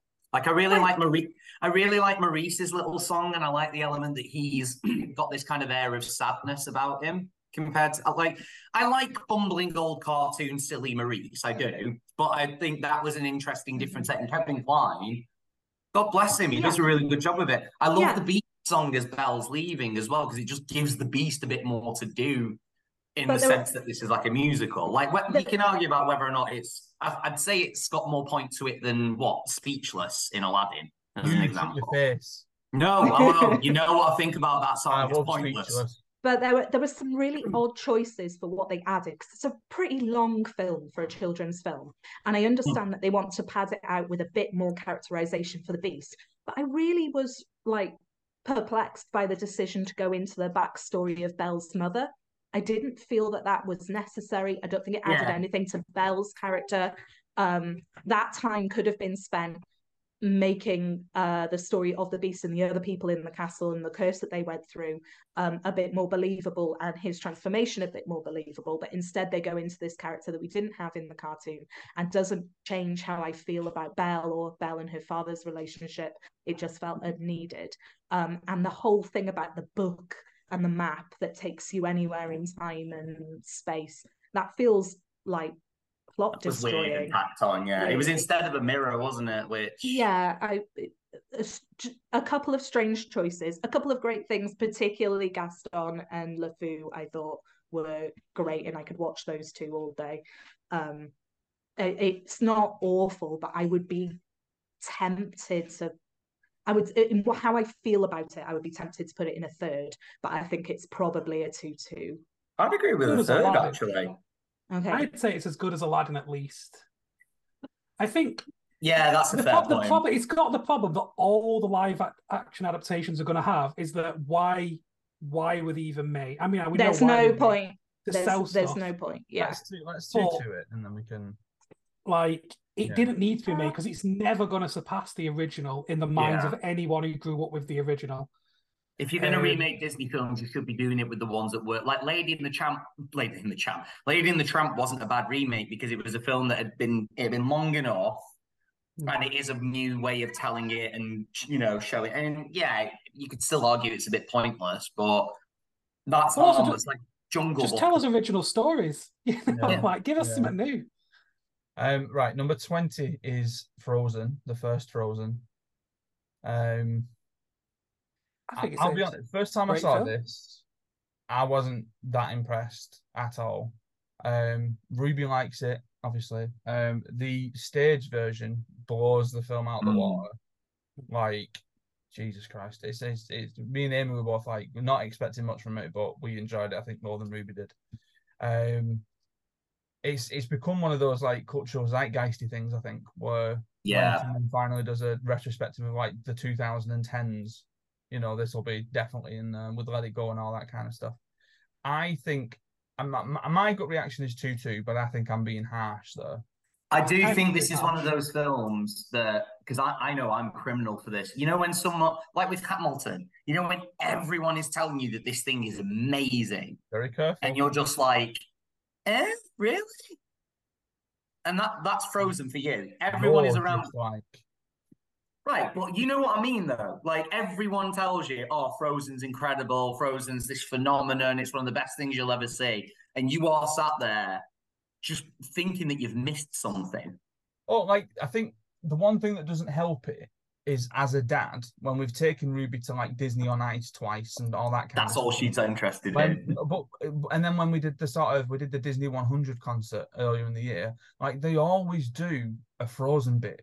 Yeah. And, the last time we went to Disney on Ice, it was the sort of big encore final bit. Whereas every other film, and I mean every other film, Coco, bless him, he only got, like, Miguel got 2 minutes with his little guitar coming out and doing. To be fair, Adam, Disney on Ice, having the Mexican themed film, having a small amount of time, and the snow themed film having quite a lot of time on the ice.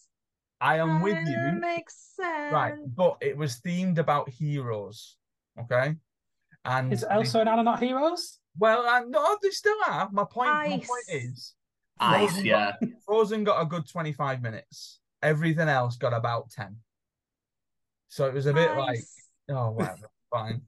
And again, like, I like everyone here can probably accept that Let It Go has been overplayed to death, especially for children who are the right age. But I'm sorry, the first time I heard those opening piano notes of Let It Go, I knew they had something special. I knew that, like, honestly, like, they're like, even on like a quality of song producing level, that's some of the best stuff they've done since peak Renaissance Disney. Yeah. It just is. Oh, no, it is. Had it not been overplayed, people wouldn't hate it as much. That's the only reason people hate it, is because it was good enough to infect everything. And then you listen to the rest of the songs, and like you're saying, Adam, it's a great stage show because it's capturing that magic from the Renaissance again properly. Like, I prefer Tangled as a film, but this is a better love letter to those Renaissance films. Right, because it's like time. Calm yourself. I reckon it's got to be a 2-1. I would say 2-1. Okay, I would say 2-1. Okay. I'm not going to argue with you. Number 19, Jurassic World: Fallen Kingdom. Oh God, 1.3 bill. So rubbish. It is. They're so rubbish. All of them. Everything about it. Vito. Lifeless. The acting is rubbish. I like Blue. You shut your faces. The reason I like Blue. You shut your faces. I watched Are you sure we can't veto your veto? You cannot veto my veto. That is disgusting. I didn't even realise you'd done that. That's crazy. That is crazy. Film is better than all of those films in 2-2. and everything else below. No, I'm sorry. No, it isn't. Yes, it is. Yes, it Absolutely isn't. No. They start the film having broken up from the previous film. What J.D. Bayona did with the aesthetic of that film alone, right, puts it there. Right, the film doesn't know whether we should feel sad for the dinosaurs or be scared of them. Should we be trying to save them or should we be trying to let them die? The film doesn't know what it's doing. I've seen it twice, Adam. Can't remember a goddamn thing about it. I didn't like how instantly all three of you began bashing. So I thought we're on definition of I've not used the veto yet. I'm having it. No. Disgusting. It's so bad. Can't do anything about it. So riot. Oh, here we go. Absolute riot. Here we go. Should I use my veto on Dark Knight? Yeah, do it. Spite him. Get it in a fail. Matthias, don't need to. Right. Get that down then, and we won't. Number 18, Star Wars: The Last Jedi. Veto 2-1. Don't care. Get it in there because you're going to try and argue it down. Other people are going to try and argue it down.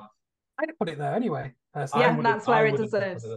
Right, but I'm not having Adam trying to veto it. Like he's playing his hand. This is he's played his card now. He's played his hand. And honestly, this is one of the films I came into knowing I was going to have a veto ready for it. So I don't care. I don't feel like I'm wasting one, even though you two do agree with me. I don't feel like I'm wasting it. I'm getting it in there now because it's not like I'm trying to be reasonable. I could happily put it in first, but it has got flaws. But if you don't like this film and you cried about it to Disney, then Rise of Skywalker is your fault. So I'm looking at the rest of them and I feel like I'm going to lose a couple of battles here now that I've used. It's fine. It's fine. As you should. I've made my choice. Number 17, Harry Potter and the Deathly Hallows Part 2. Can we just go straight to the top? No, we can't. I think I love Harry Potter, and this was my biggest issues come from some of the changes from the books. The way Voldemort dies, the end of the battle between him and Voldemort in the movie is awful compared to what we should have had from the book. Voldemort being powerless for those few minutes. He's going to veto us if we're not careful. It's just so, and obviously, Deathly Hallows Part 1 goes nowhere. Like just so that they could split it into two parts. I agree. There's a story for one film. Part 2 is the most succinct film of the franchise in that it's the shortest of all of them, and I think it has the best sort of pacing. It's only short because he took half the book and put it in another film. Yeah, totally appreciate that. Right. It's my second favorite behind Azkaban, and I would call them both 5-star films. Oliver, what's your gripe with Part 2? Has Georgia left the room now? Is that why you're allowed to say this? Yes, hasn't she? Nah, she's upstairs. She's working. Remember, she's not a teacher. But I don't know. It just, I get why they did it and I get the logic behind it and stuff like that. But I just remember those the first few Harry Potter films, they had this kind of color and magic about them. And the last few films visually are just dull. They're so dingy and they shouldn't be. It's still magic. I do think the tone of the books changes as well, though. Oh, absolutely does. It gets darker. And I'm not saying it shouldn't be a dark film, in terms of tone. I mean, literally looking at it. You literally can't see what's going on sometimes. It's murky. It's ugly. I think for me, the big thing is just that there were certain changes they made from the books to such good storylines. Like Harry being able to just follow him in the invisibility cloak and deflect his spells, so he was just totally impotent and powerless for those last few minutes of his life, which is so deserved than just being dusted. I would go 2-1. Can we go 2-1? I'd put it in 2-1. I won't put it below. I would go 2-1 for Deathly Hallows Part 2. I don't hate it by any stretch. I think I was a little bit fatigued with the films as well because it's I'd read the books. It's okay, we've got to wait for the film. I do care about positioning now. I noticed that. You know, only Oliver cares about positioning. We'll fix it there. Get Jurassic World at the end of that list then, Adam. Yeah, bottom. There you go. No, I can't. Last Jedi's there. Oh, No! BA. No, it's not. Everyone here disagrees with you. Right, number 16, Black Panther. Yeah, it's a good film. I think it's one of those films that a lot of the love it got is because we just see so few films like it. Yes. Yeah. And if you take all that away from it, I mean, don't be wrong, it's definitely a low first or a high 2-1, but it isn't this amazing, groundbreaking thing it's said to be. Okay, I'm really glad I'm not alone on that. I think Chadwick Boseman is great. Yes, I think Michael B. Jordan's great. I think, the whole idea of Wakanda's fantastic. I honestly love the film. I just dislike the whole, we're going to be so strict to our rules that, yes, this guy who's just turned up and said, we're going to do no tests. We're going to believe him because he's got a mouth tattoo, that he's the son of this guy, and we're going to fight him. And because he's won, we're going to say, yeah, you're king now. You can do whatever you want unilaterally. We're really advanced. We're a really civilized group of people. But yeah, you can make these decisions that go against our culture. And we still have fights to the death to decide our king. We will follow you down this path that goes against our entire culture because you're now king, because you want to fight with this other guy. And then this other guy's backing him because he brought in Gollum. He's like, yeah, I brought you Gollum. Right, I've got you back now. Forget my wife, my best friend, But yeah, because I brought you Annie Serkis, I'm going to back you now instead. I'm going to betray everything I've ever stood for. Yeah. Those aspects of it don't make sense. Yeah. This film is ground zero for the big Marvel problem of our villains are right. And so to kind of make sure that you don't completely back the villain, we have to make the villain a psychopath, even though what they're actually fighting for is right. So we have to make them do a bunch of really awful things so that you'll back the status quo, which is the Marvel hero. Not just that, it's awful things that are completely counter to how they would go about. I want poor people to have free accommodation. Now, excuse me while I kill this kitten. That's how they're written a lot of the time. Yeah. It is. It's just like Michael B. Jordan shooting his girlfriend out of nowhere, just turned, and then the whole him having this goal, but his goal is to I want to be the warmonger. But that's so in opposition with what he seems to want. And again, it's kind of like he's just using these really obvious CIA tactics because that's what he's been trained to do. And Martin Freeman shoehorned in there because people like Martin Freeman, so let's shoehorn him in there. I didn't mind him. I didn't mind him, but he didn't need to be there. His character doesn't really add anything to the story. I wasn't here for your discussion of Barbie, but that Barbie is the Black Panther for white women. Yeah, I agree with that. Absolutely. Karen forever. Black Panther holds a special place for me because a couple of years ago when it was first released and I was teaching film studies, I used bits of it for representation theory, and there was a student in the class at the time who, when he saw Chadwick Boseman, he did the Wakanda Forever, and someone at the back of the room, white lad, laughed at him. And this lad turned around and he said, I don't know why you're laughing. I've waited all my life to get this. You get it every other week at the cinema. And he just cut him dead. And I just thought, I'm so happy that he's sort of been able to do that and verbalize that to somebody else. I would go 2-1 if we're okay with the 2-1. I would say 2-1 because the story issues. I mean, the cultural impact it had, and the fact that, and again with the Barbie movie, is the fact that one of the reasons it's so good is because we just never get this real representation. We just don't see it. Yeah. Hollywood's so big on giving us fake representation, and that leads to things like where they go, oh, you can't be in this movie because we've already got a Latino character, so you can't be in it. Mm-hmm. And that's not diversity, that's ticking boxes. Yeah. And because we don't get that, it means sometimes we can overlook certain things. And Black Panther, yes, does deserve a certain status, but if we're looking at it objectively, it's got those issues that Marvel have introduced with their villains. Some of the CGI is real ugly as well. Okoye is one of my favourite Marvel characters across any of the films. Yeah. Autumn Backer as well with the we'll eat you, just kidding, with vegetarians. Vegetarian. It's so good. I love his character so much. Yeah. And I was so glad at the end. I know it's not. I don't think it's in here, but the end of Wakanda Forever, his character arc has just—it's gone so When he well. becomes like this advisor to Shuri, yeah, I think I prefer Wakanda Forever in terms of the narrative. I agree with that. Like certain characters just get really good arcs through both films, and I think it ends that really. Don't know, that film's got its issues as well, especially with the Iron Man costume, and it's ridiculous. But no, I think it's definitely still a strong 2 on this.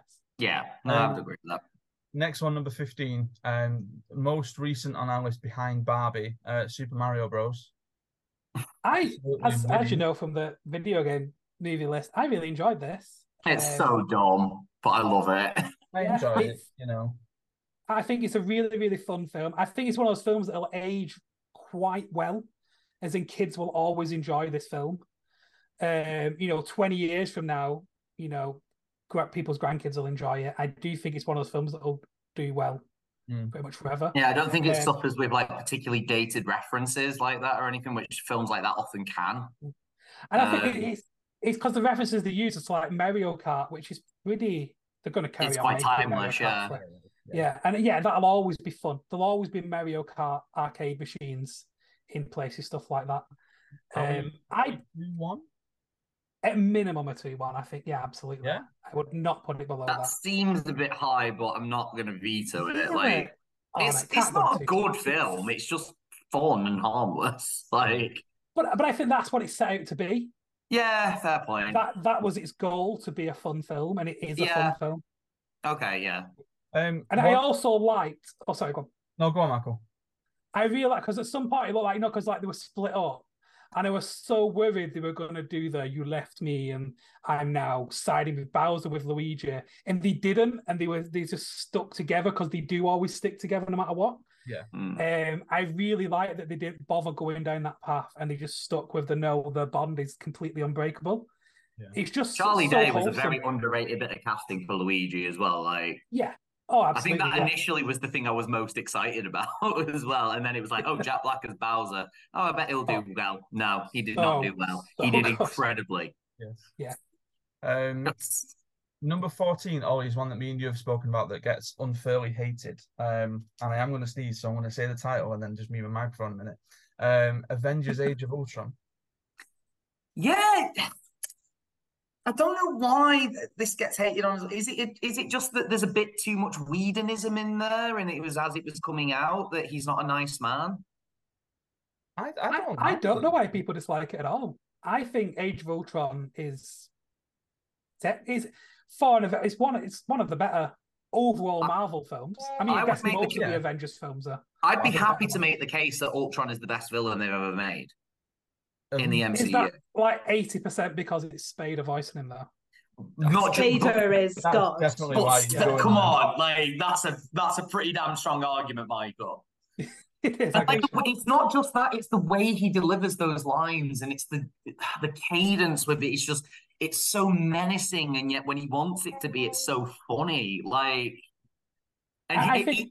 He is this perfect perversion, even though he's not from the comics, because I know it's Hank Pym who makes Ultron in the comics, but it's almost like this perfect caricature of Tony Stark in Ultron as his performance, and it's perfect. I love it. It's honest, and I think Hawkeye starts to get a personality in this, which is great, and he becomes a really, really good, well-rounded character. Cap almost lifts Mjolnir, and some people would say that he could have lifted it, but chose not to let Thor save face, stuff like that. Like, I love that scene where they're all like trying to lift it as well. It's hilarious. And then Ultron coming in, like they've got this camaraderie, they've won, and him coming in and kind of like Tony's past coming to bite him. He's kind of his own god complex has given birth to this new threat. I think similar to what we were talking about with Return of the King before, in that it's not a bad film, but it's the weakest of the Avenger films, I think. Yeah. But they're all so good. That's I think Avengers Assemble is only... I would say this is better than Avengers Assemble if taken as a standalone, because Avengers Assemble is all the coming together. Finally, we've been waiting for this. Yeah. Oh, Holly disagrees. I'm sorry, you guys really like this, and I really don't. I loved Avengers Assemble. It was fun. It was just fun, and this has no fun whatsoever. I felt it had no stakes. Like Sokovia is this like new country, we've never heard of it, and it just two new characters who have world-breaking powers turn up. I did not like a second of this film. I thought it was rubbish. Right. I love Wanda and I love Vision, so the film they come into it, I love it. It's so good. like them when they're handled properly in the other films. I think they're great. In this one, I just do not. I really don't. I felt this was a massive fail. My gut was 2-1 for this. My gut was 2-1. I would have fight a 2-1. Yeah, I'd be happy. Then I'm vetoing. It's a third. Oh, that is so undeserving. No, it's absolute. The internet supports me in this. The internet is wrong. As if it's there next to Dory. That's where it should be. I enjoy Dory more. Steaming hot take, Carl. No, it is not. It is the usual take, guys. It's the usual take. So upsetting. It is below some trash. There's some trash in 2-2 that I don't think should be there. The vetoes are coming out now. Oh, here we go. Right. I've never used a veto on this podcast ever. I don't think I've ever felt my body sort of go as tense as it did on this podcast as ever. It had. I think the reason why I hate this so much is it has so many wonderful ingredients. Ultron is a great villain. Wanda and Vision are great characters, as we've seen in other films, and in this one they are just so mishandled. I'm feeling so sad. It's no fun at all. I do wonder what the Russos would have done with this. Oh, it would have been amazing. It would have been amazing. Can you imagine that, ads? If the Russos had this film instead, how good that would have been. I do accept that would be I agree. It's not the film it could have been. It could have been so much better. But I do think I don't think it's as bad as people say. I think it's unfairly hated. And by people, he means Holly. and the entire internet who's backing her claim. I'll stand by it any day of the week. Right, number 13 is Frozen 2. I haven't seen it, I'll be honest. It's all right. I mean, as much as I enjoyed Frozen, I had no... It's the same... It's a similar argument for me. Tonally, it feels very similar to the first one, but it isn't as good. But again, I do remember thinking when I first heard Into the Unknown, and I feel like this one might not be as hated as Let It Go because it's not as overplayed. But Into the Unknown, I remember hearing, again, the opening piano bit to that and thinking, oh, they've got something here. They've really got something. I don't even think that's Panic at the Disco cover of that song is so good as well. Yeah. That might be a hot take, but it's so good. No, it's fantastic. It's not hot. It's fantastic. I prefer the original, but I do love Brendan Urie's version of it. It's amazing. What do you think is the best song in it, ads? Lost in the Woods. Right, but that's just weird and hilarious. And also one that really gets overlooked, and it is like a good message in the song, and it's really powerful. Do the Next Right Thing. I don't know that well. That's the thing. Like those two songs. Anna thinks that Elsa and Olaf are dead. Right. And she's singing this song about like she's broken, but she's got to keep going because it's the right thing to do. Yeah. And it's unbelievable. It's one of those like you forget that Kristen Bell's like actually a very accomplished singer. And she like knocks it out of the park. I'm not championing this, people. I'm saying like 2-2 personally. Yeah, I'd go 2-2. I think 2-2 is like it's got some good moments, but it is very much a kids' film where the plot was like. I love Olaf in this. He sings an entire song about not understanding what's going on, but it'll be fine because he will when he's older, which is quite meta. Michael, I don't know if you caught up with this or not because you. I did. I watched them both back to back the other day. Maverick, number 12. Honestly, one of the best films I've ever watched. It's so good. Definitely a first. Definitely a first. Get it in first. Ollie, don't you dare. Please agree with me. I'm not going to. I would have said 2-1, but I've not got beef with it being in a first. Absolutely. I think Miles Teller's performance alone would put this in a first. I think it's so good. Yeah. Like I said this on the podcast and all this kind of stuff. I hadn't seen the first one until I saw until I still booked haven't. Maverick. I don't think you need. This is better than the first. You don't Yeah, need to. I still haven't because I know it's not going to be as good as this. And it's like, I'm glad I watched them in that right order. being as good as it was. Yeah, it's so good. It's one of those films that, like, as much as my son hates films, like he loves planes, and when he next comes down in a couple of weeks, I'm absolutely watching this again with him. I'm just going to force him to watch it because I know he'll love it.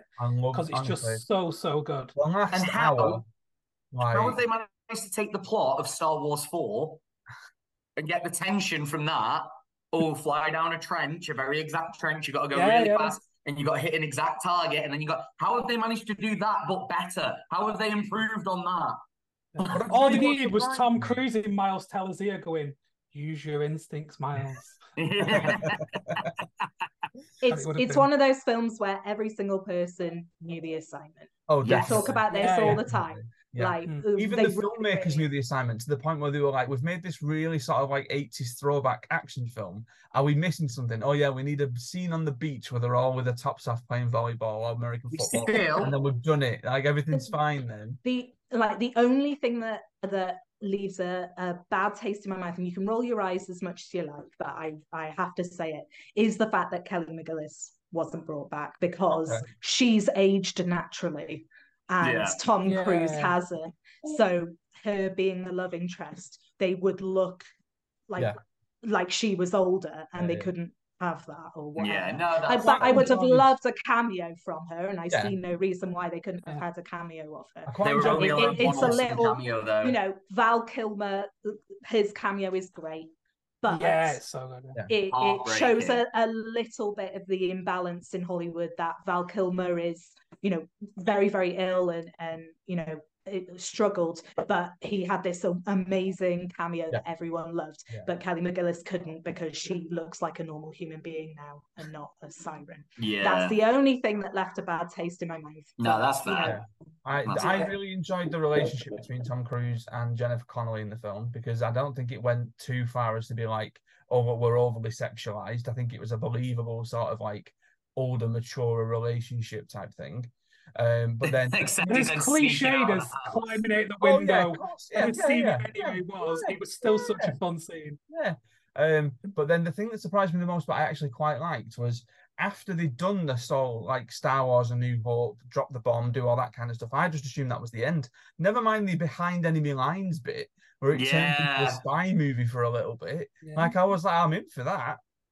Yeah, I'm glad we agree. And they just happened to have, like, what was it, an F-14, which was the one he flew in the original film. Why would this weird Russo-Chinese, like, weird country, like, because they never say where it is, but why would this country just have, like, a functioning F-14 on standby? Do you know what I honestly think a large part of that, one was for the throwback and to have them both in the plane together, but I'm also about 90% sure Tom Cruise wanted a scene with him running, because he has to have a scene of him running in every film. Absolutely. And he does run well. I'll give him that. Unless we forget, people, they did remember to include Danger Zone. Yeah. From the opening, that gets into a third. Anytime you're getting Kenny Loggins in there first. Yeah. We're nearing the 2 hour point. So my idea of having 2 minutes per film clearly went out the window. Yeah. Holly's fault. We were doing fine until she got here. we're almost at the top 10 or the final 10. So we're all right. We'll make it through. If you're here now, you're carrying on watching, aren't you? Furious 7, number 11. I mean, it's a third at best, isn't it? Yeah. It only got as big as it did, because of the real life kind of controversy around it. That's it. Quick time, yeah. Number 10, Avengers Assemble. I mean, it's a high 2-1, isn't it? It's a really good. It's not the best Avengers film, is it? Yeah. So if you put it in first, then you're going to struggle to justify. And I'm assuming Infinity War and Endgame are there.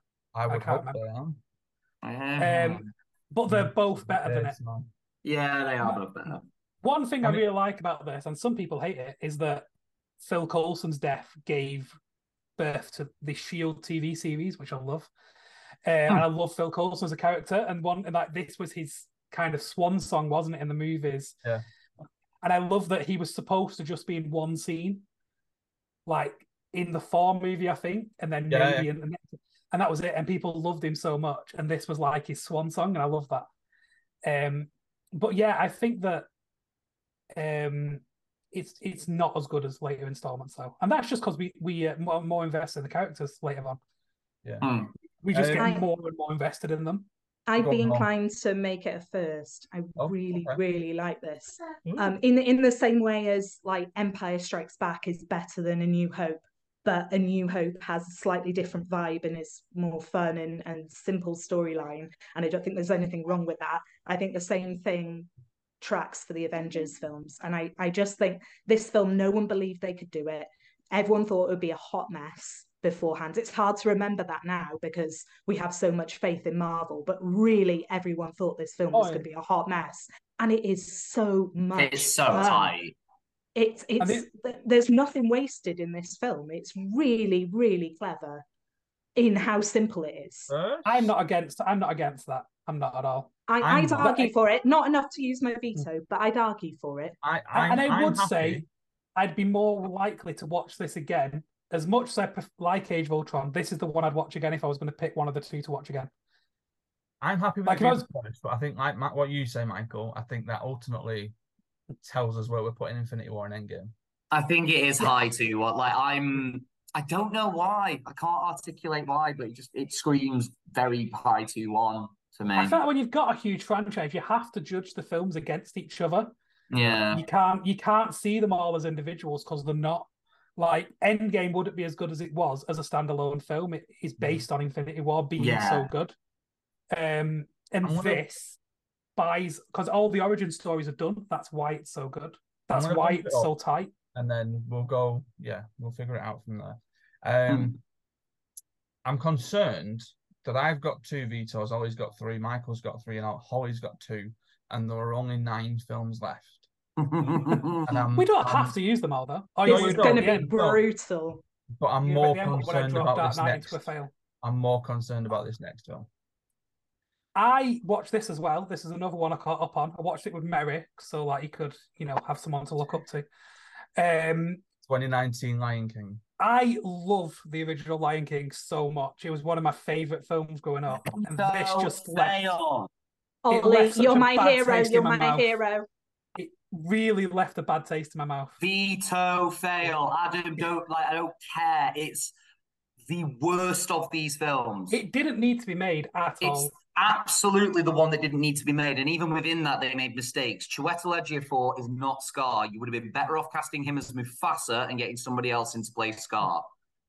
And the thing is, the story's good because it's Hamlet, isn't it? I mean, of course it's good. But that's nothing from the original one. And it just, I don't know. I feel like it's going to age really badly as well. I feel like in 10, 20 years, this CGI is going to look really creepy. And it's also... it already does.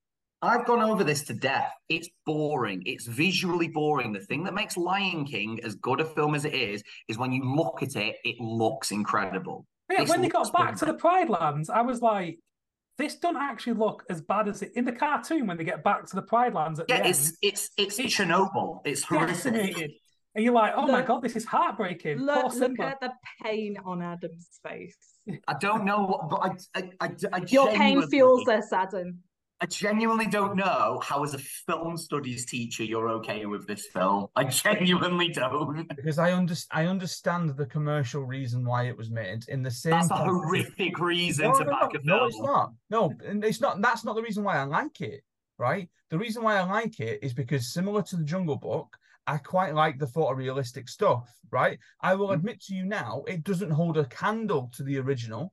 Right, and my argument wouldn't have been first or even 2-1. I would have put it as a 2-2. Right, I think it's unfair to say that it was a fail, but I knew exactly where you were going with it. Right, here's the counter argument when it comes to Jungle Book. Jungle Book changed the story beats enough that it was worth making another film again. Jungle Book is far superior to this. Yeah, and if also in this list, I would have firsted Jungle Book, and also. It had a human character to ground these more realistic effects. And that's something that kind of works in the favor of Aladdin, of Beauty and the Beast, of The Little Mermaid. Like, you've got these human characters to ground these effects. This was just some weird attempt at making a nature documentary where the lions can talk and sing. and you can't tell what emotions they're feeling because they're not allowed to emote because they're not anthropomorphized at all because we're that desperate to give them realistic features. I think that's the thing. I think there's so much. It's just so good, and obviously, and then Pumbaa's ruined. Like, where's the "They Call Me Mr. Pig"? Where was it? Yeah, where's "They Call Me Mr. Pig"? That is so good. I love it so much. It's so funny. All of the joy from that original film has just been removed. All of the vibrancy, all of the life, all of the color, like it's a fail. Right, fine. Number 8, Jurassic World. Third. Veto 2-1. It's better than the other two. Are you actually going to put it in a third? I don't know. As someone who is as big a fan of Jurassic, like that is our joint favorite film, Jurassic Park. Yeah. That is our joint favorite film. And you look at the world films and think they even come close to that. But I was the first person to say that I would fail Dominion, right? Fine. You're all off on one about Fallen Kingdom, right? But Jurassic World, I was on Radio 5 Live talking to Tony Livesey about Jurassic World. That's how much I enjoyed Jurassic World, right? In that, when I sat down and watched it, the nostalgia just hit me. And I know it's all fan service, right?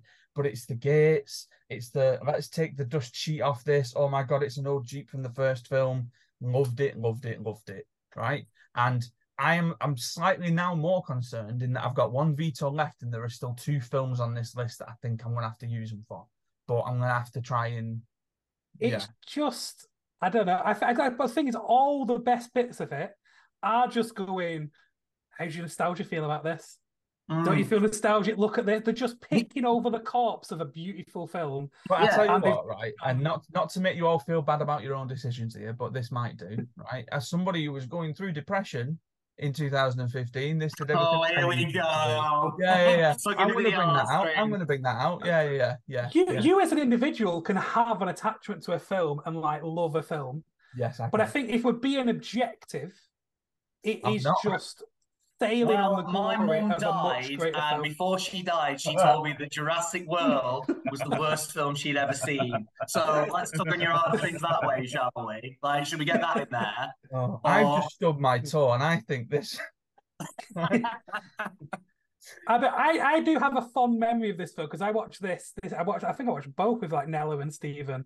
And I remember there's a point, and we still bully Nello about it. There's a point when Blue comes back, isn't there, at the end of Blue? And we thought they were dead. And all we heard from the other side was they're going, "It's Blue," and nearly break down crying. So I have like a personal. Where the T-Rex and Blue just nod at each other like respectful rivals. It's so ridiculous. And I don't like the hybrid dinosaur. I hate that so much. It's like, we've made a super weapon. The only thing I like, and I genuinely do think it is interesting, because it seems like the only step forward they took, is the idea that he's training the raptors because they're intelligent. Yeah, I agree with that. Yeah, that's good. I do like that idea. I do. But beyond that scene where he jumps in with them and gets them back, and also, like, I do like Chris Pratt. This isn't the role for him. This is a terrible role for Chris Pratt's strength. Is him being, he's a bit of a jock and he's a bit built and, but he has this joy about him. He has this, Peter Quill, great example. Andy in Parks and Rec, great example. Bailey in Onward. They all have this kind of joy in them. And he's just, I'm this straight-laced mountaineer and, I'm a manly man. Like, no. No. Okay, right. Number 7. I'm assuming I can take this one all the way to the top. Spider-Man No Way. Yeah, of course you can. 100%. Get it up there. Yeah? Right. Yeah. Get it up there. I mean, not the best film that Andrew Garfield was in 2021, but, was that Boom all the way.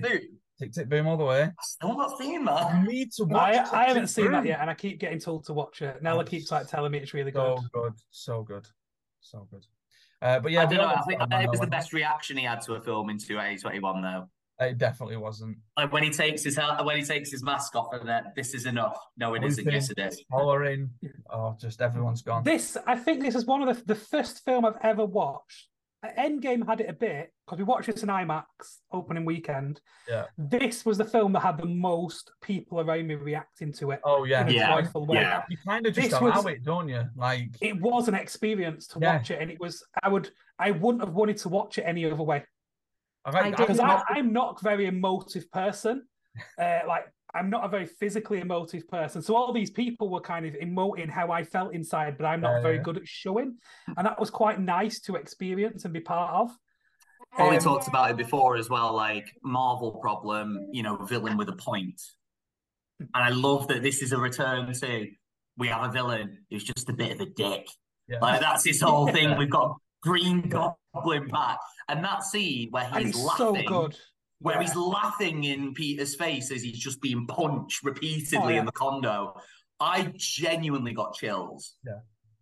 I think they did Jamie Foxx so much better as well. They redeemed that character so well. Redemption is the right word for sure. Like Andrew Garfield stole the film for me, and I haven't seen The Amazing Spider-Man.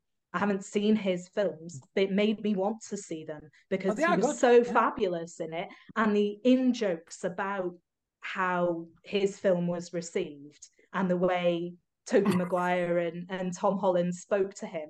Yeah. I know it's a bit cheesy, but I really liked it. I thought they did it well. There's a lot of fan service in there done well. Yeah. And I don't love multiverse stuff. It goes very silly, very quick. But this did it really nicely for me. It's so everything that it's about to do, Are you okay? Are you okay? Oh, just I mean, the bit where he saves Zendaya, oh my God. Yeah, just and like you said, you've not seen it, so like you're not an idiot. You know what the context of it is, but like, because I remember me and Adam talked about it. Most heart-wrenching moment in any Spider-Man film is where he doesn't get Gwen, he doesn't save Gwen. And to see, like you were talking about there, that redemption for him. It's so visceral as well, isn't it? It's such a bits. The sort of whip crack of it's so like it felt out of place. Oh, it's Have so bad. Have you seen the interviews where Tom Holland like gives it away? I haven't actually. No, it's hilarious. So it's that. I think he works for BBC, and he's got glasses, and he's got a really neat trim beard, and he's interviewing Andrew Garfield, and he's really good at like telling stories to the people he's interviewing rather than being the one just asking questions. And he's saying, I was interviewing Tom and Zendaya, and they were recounting things, and it was like, oh, the Statue of Liberty scene where you were falling off, and Tom says, oh, I wasn't there, but it looked really scary. And then there's this moment later on where you just see his soul leave his body because it's like. Oh, I wasn't the Spider-Man that you see in that scene. Oh. It had this thing that, like, they didn't announce it beforehand, but everyone thought it was coming. Everyone felt it was coming because we knew certain things. So it wasn't a certainty at all. And then the minute that your cinema screen that you were in erupted when you saw Andrew Garfield, there was just a sort of, like, collective, like, we're all in this now. Like, we're all in now. Right, final 6. We are into $2 billion territory here. So Avengers Infinity War, we all know what we need to do. It's got to be on it. We've just got to get it over. It's probably the best. My lukewarm take is that this is the best one. Yeah, it's 100% the best Avengers movie of them all. Because I think the Endgame works because of all the work that you've put in watching the MCU up to that point. And I think you can't go into that without having done that. So for me, set the stakes for Endgame so high. Oh yeah. For me, this is my favorite part 1, part 2 of any film ever. Like, and I think this is one of the only times I think breaking into 2 parts was justified. Yes. Yeah. Because usually I hate it, but with this, it's like it made sense because that was a story we've lost. It's over, and then it's a new story in the future. How do we rebuild and how do we come back from this? It's just so good. Right. Number 5, Star Wars: The Force Awakens. Now this was I like this, but it's just A New Hope again, isn't it? This was one of the films that I mentioned before about tracking how well it was doing at the box office, because it was the first time in ages that a film was crawling towards $2 billion. And I was like, it's gonna get there, it's gotta get there. This is a first for me. Yeah. Agreed. I agree. Yeah, but it's just A New Hope again, isn't it? And it's a good story told again. I've said this to these two on these. All the issues come after this for me. Yeah, that like this is my favorite of the Star Wars films. I do get that. But there are issues with it. It's not perfect. Don't get me wrong. The way Finn can use a lightsaber and stuff, and yeah, similar to you, Michael, in that I don't know if I watched the original trilogy before I saw Phantom Menace, but the prequel trilogy was sort of my introduction to it, and then you go back and you do the other stuff, and you've got the games, and you've got all that bit. When I watched Force Awakens, I was like, this is everything that I wanted Star Wars to be. Yeah. No, I agree. I think it's a solid film.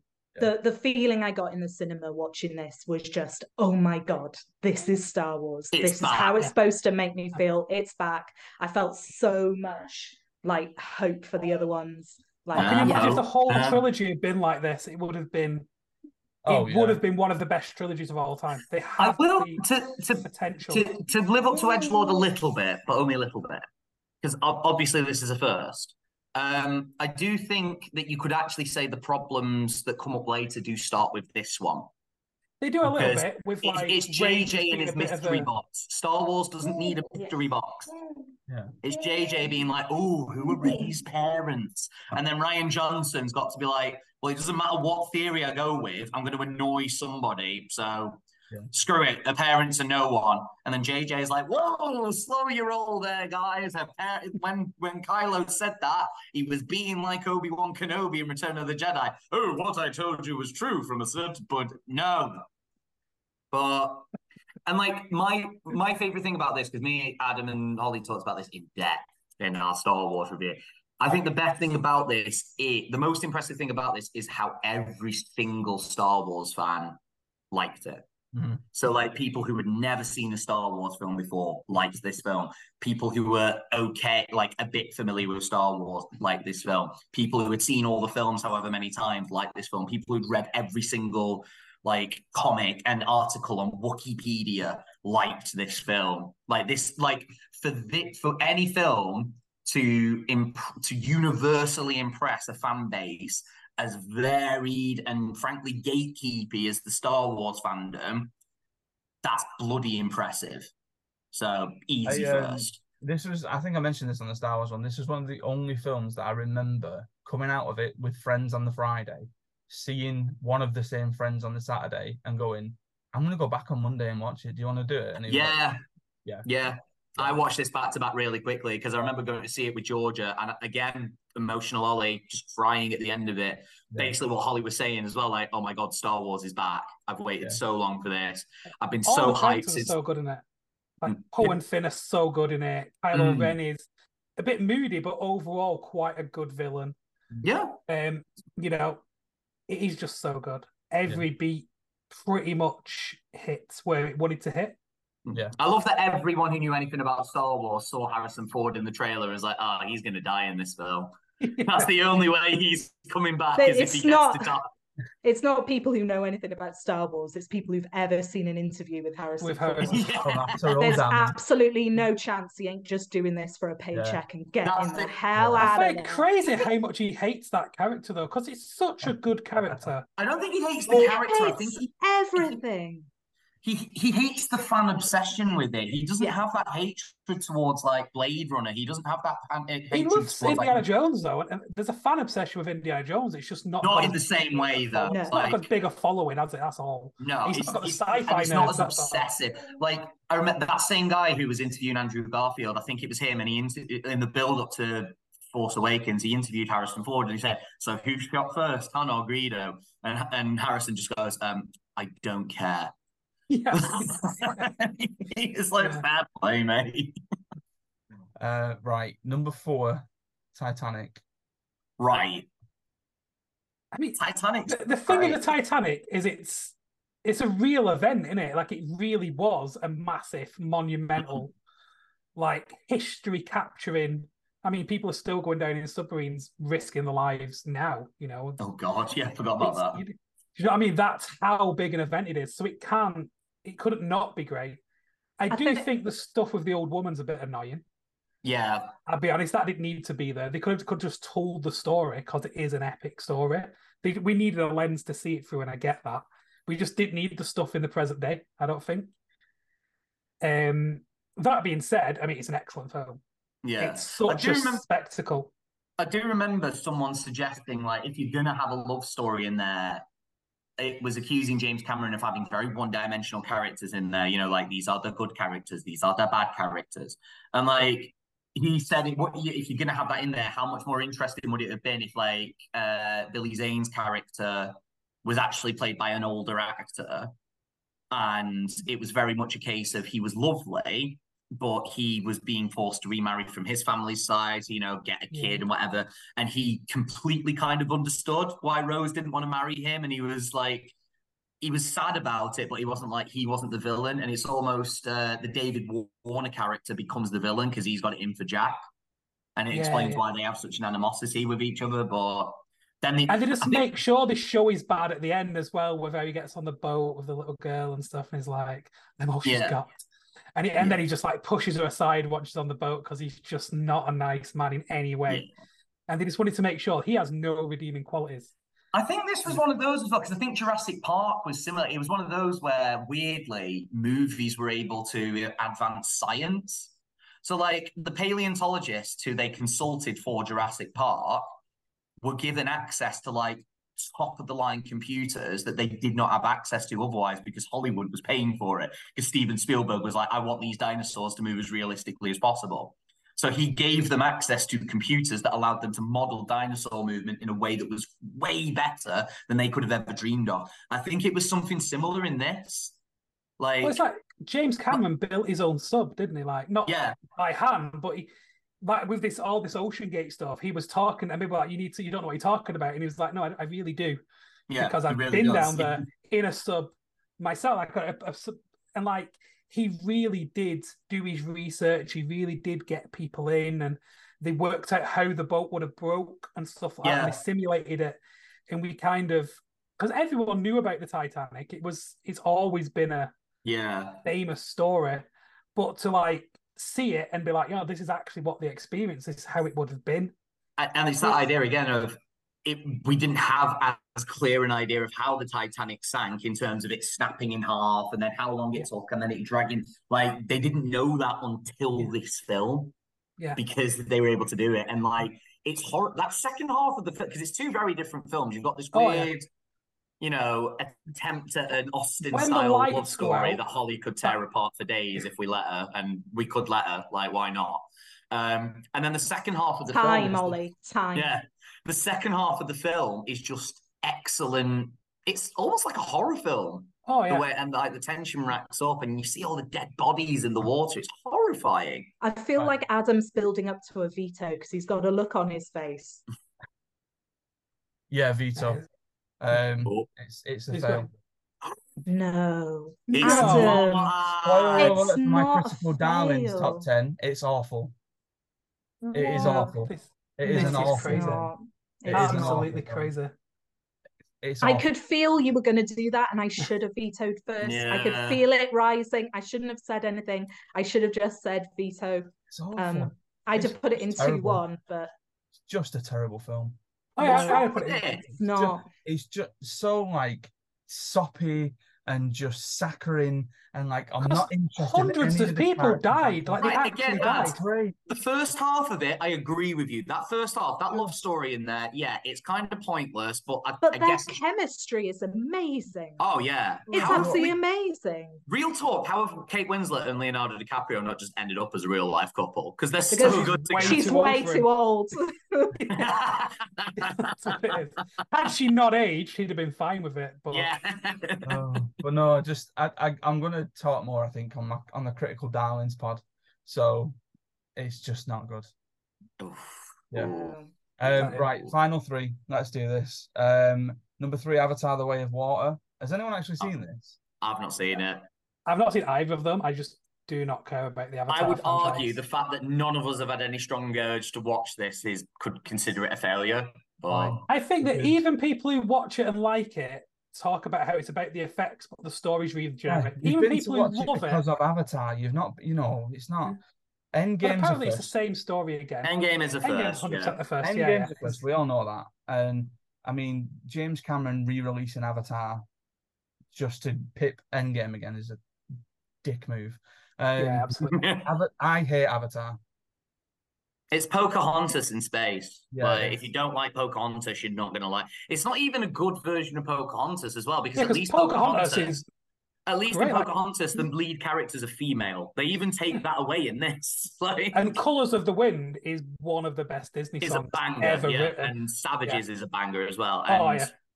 Just Around the River Bend is one of George's favorite Disney songs, so I'm going to so good. for that It's just a bit. As a musical, Pocahontas is amazing. It's so good. I haven't heard Avatar being likened to Pocahontas. I've always heard it being likened to Fern Gully, which is basically also Pocahontas. Pocahontas and Dances with Wolves. Yeah. Yeah. I think it's a generic story, isn't it? It's just Meet the Natives. That's it. Yeah. I showed it to students because we've been reading Things Fall Apart in Year 8, which is an excellent book, but it has themes of colonialism. And the only film that I could think of to show that had any themes like that was available was Avatar. And I enjoyed it more than I thought I would. I didn't hate it.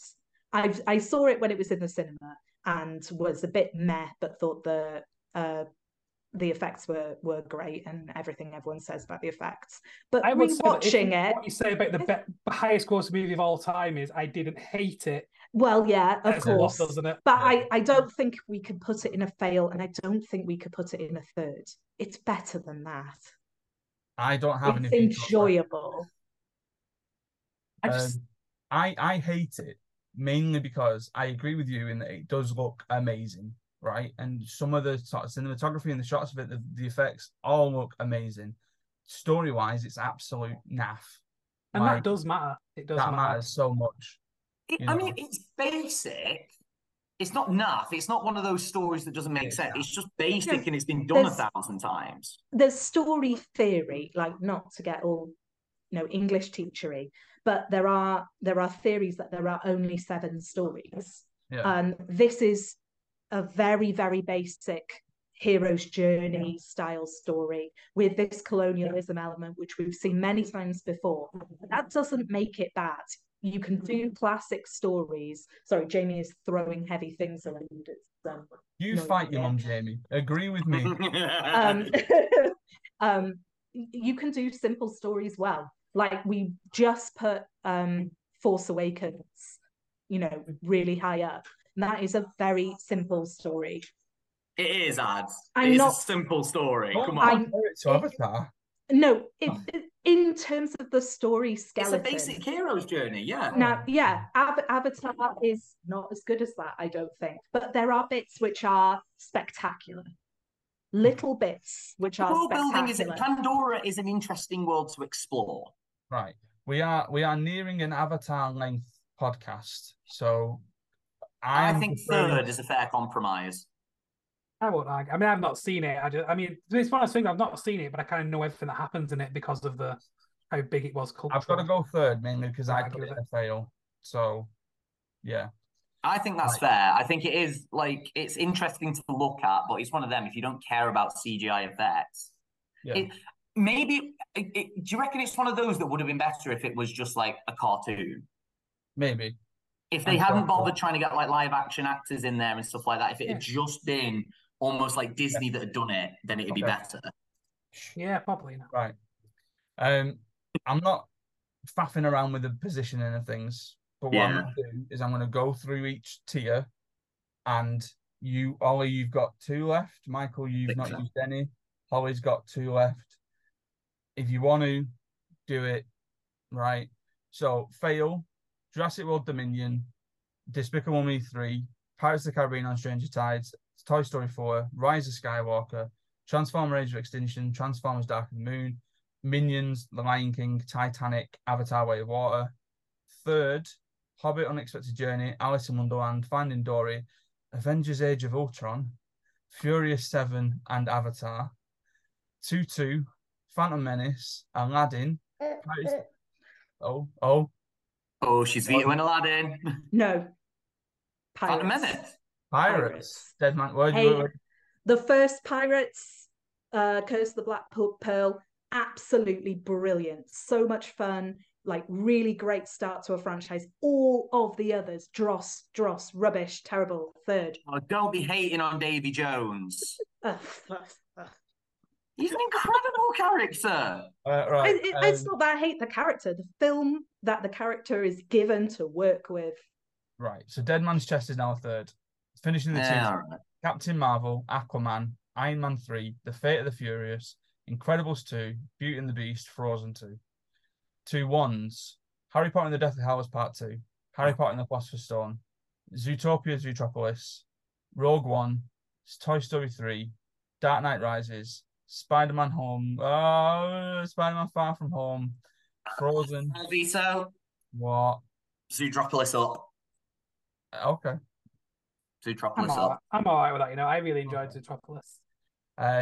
Spider-Man Far From Home, Frozen, Jurassic World Fallen Kingdom, Star Wars The Last Jedi, Black Panther. There's so many I want to veto, but they've already had the veto put on them, so we can't. Those are like the main ones where I'm like... Other than these last 2 vetoes, every veto hurts me.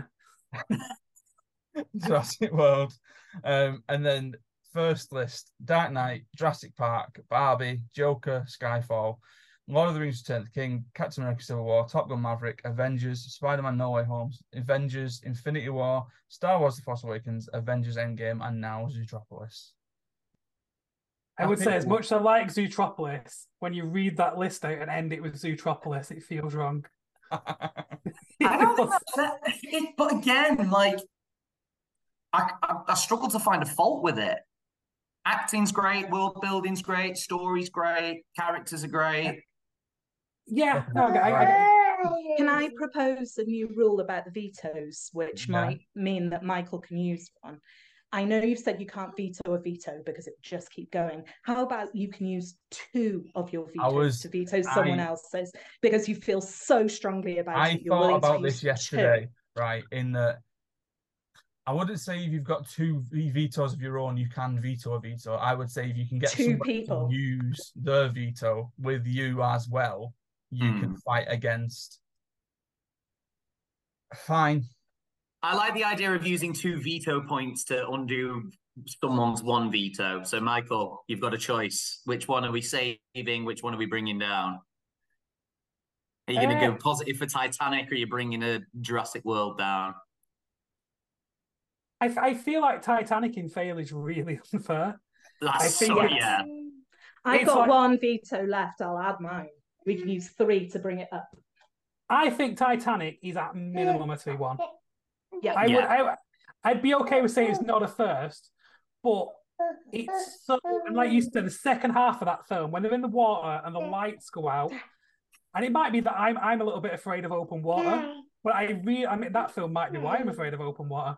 It's terrifying. You look at it and you think that actually happened, and that is horrifying. Absolutely ludicrous. It's the implication that you think that Jurassic World and Jurassic World Fallen Kingdom are infinitely better than that film. They are. Which is just alien to me as a concept. How are you trusted to teach kids about film? I can't believe you of all people like Titanic. Why? Because it's naff. Right, it's a backlash to the backlash now, Adam. Get with it. It is, yeah, and I can't do anything about it. And I've been outnumbered and ganged up upon on my own podcast. And also, Kathy Bates is Molly Brown. What a girl. Oh, just right, whatever. Right, we're going to wrap this up because, again, we're now 2.5 hours in, and there goes my idea of getting it done in an hour and a half. I've got to take a suit to Manchester. It's not happening. Right. It's why you need to start editing or start doing little clips like YouTube Shorts, like all the others do. You know, YouTube Shorts only lets you do a minute at a time. Whoa. Yeah, because the clips. Yeah, they're supposed to be a minute. I'm not chopping this up into minute chunks. What you need to do mid-sentence at the start of a minute and the end of a minute. There's no point. What you need to do is get a button. Like, you don't have to get like a stream deck like I've got, but if there's a bit that you like, you think, oh, that was a really good minute, you press a button, it marks it in the video. That's a and good then you idea. can go back and you can grab that minute. I just press a button on my stream deck if I'm recording something, and it records the last minute of whatever was on my screen. Right, me and it's you constantly conversation about this kind of stuff. That's going to change my life.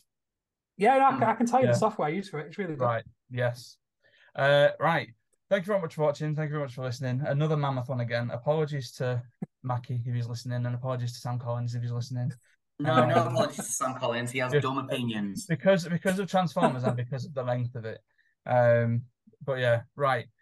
Goodbye from us all. We will see you next time. We're going to do top 10 critical darlings, which are basically films that everyone else likes, but you don't. Titanic.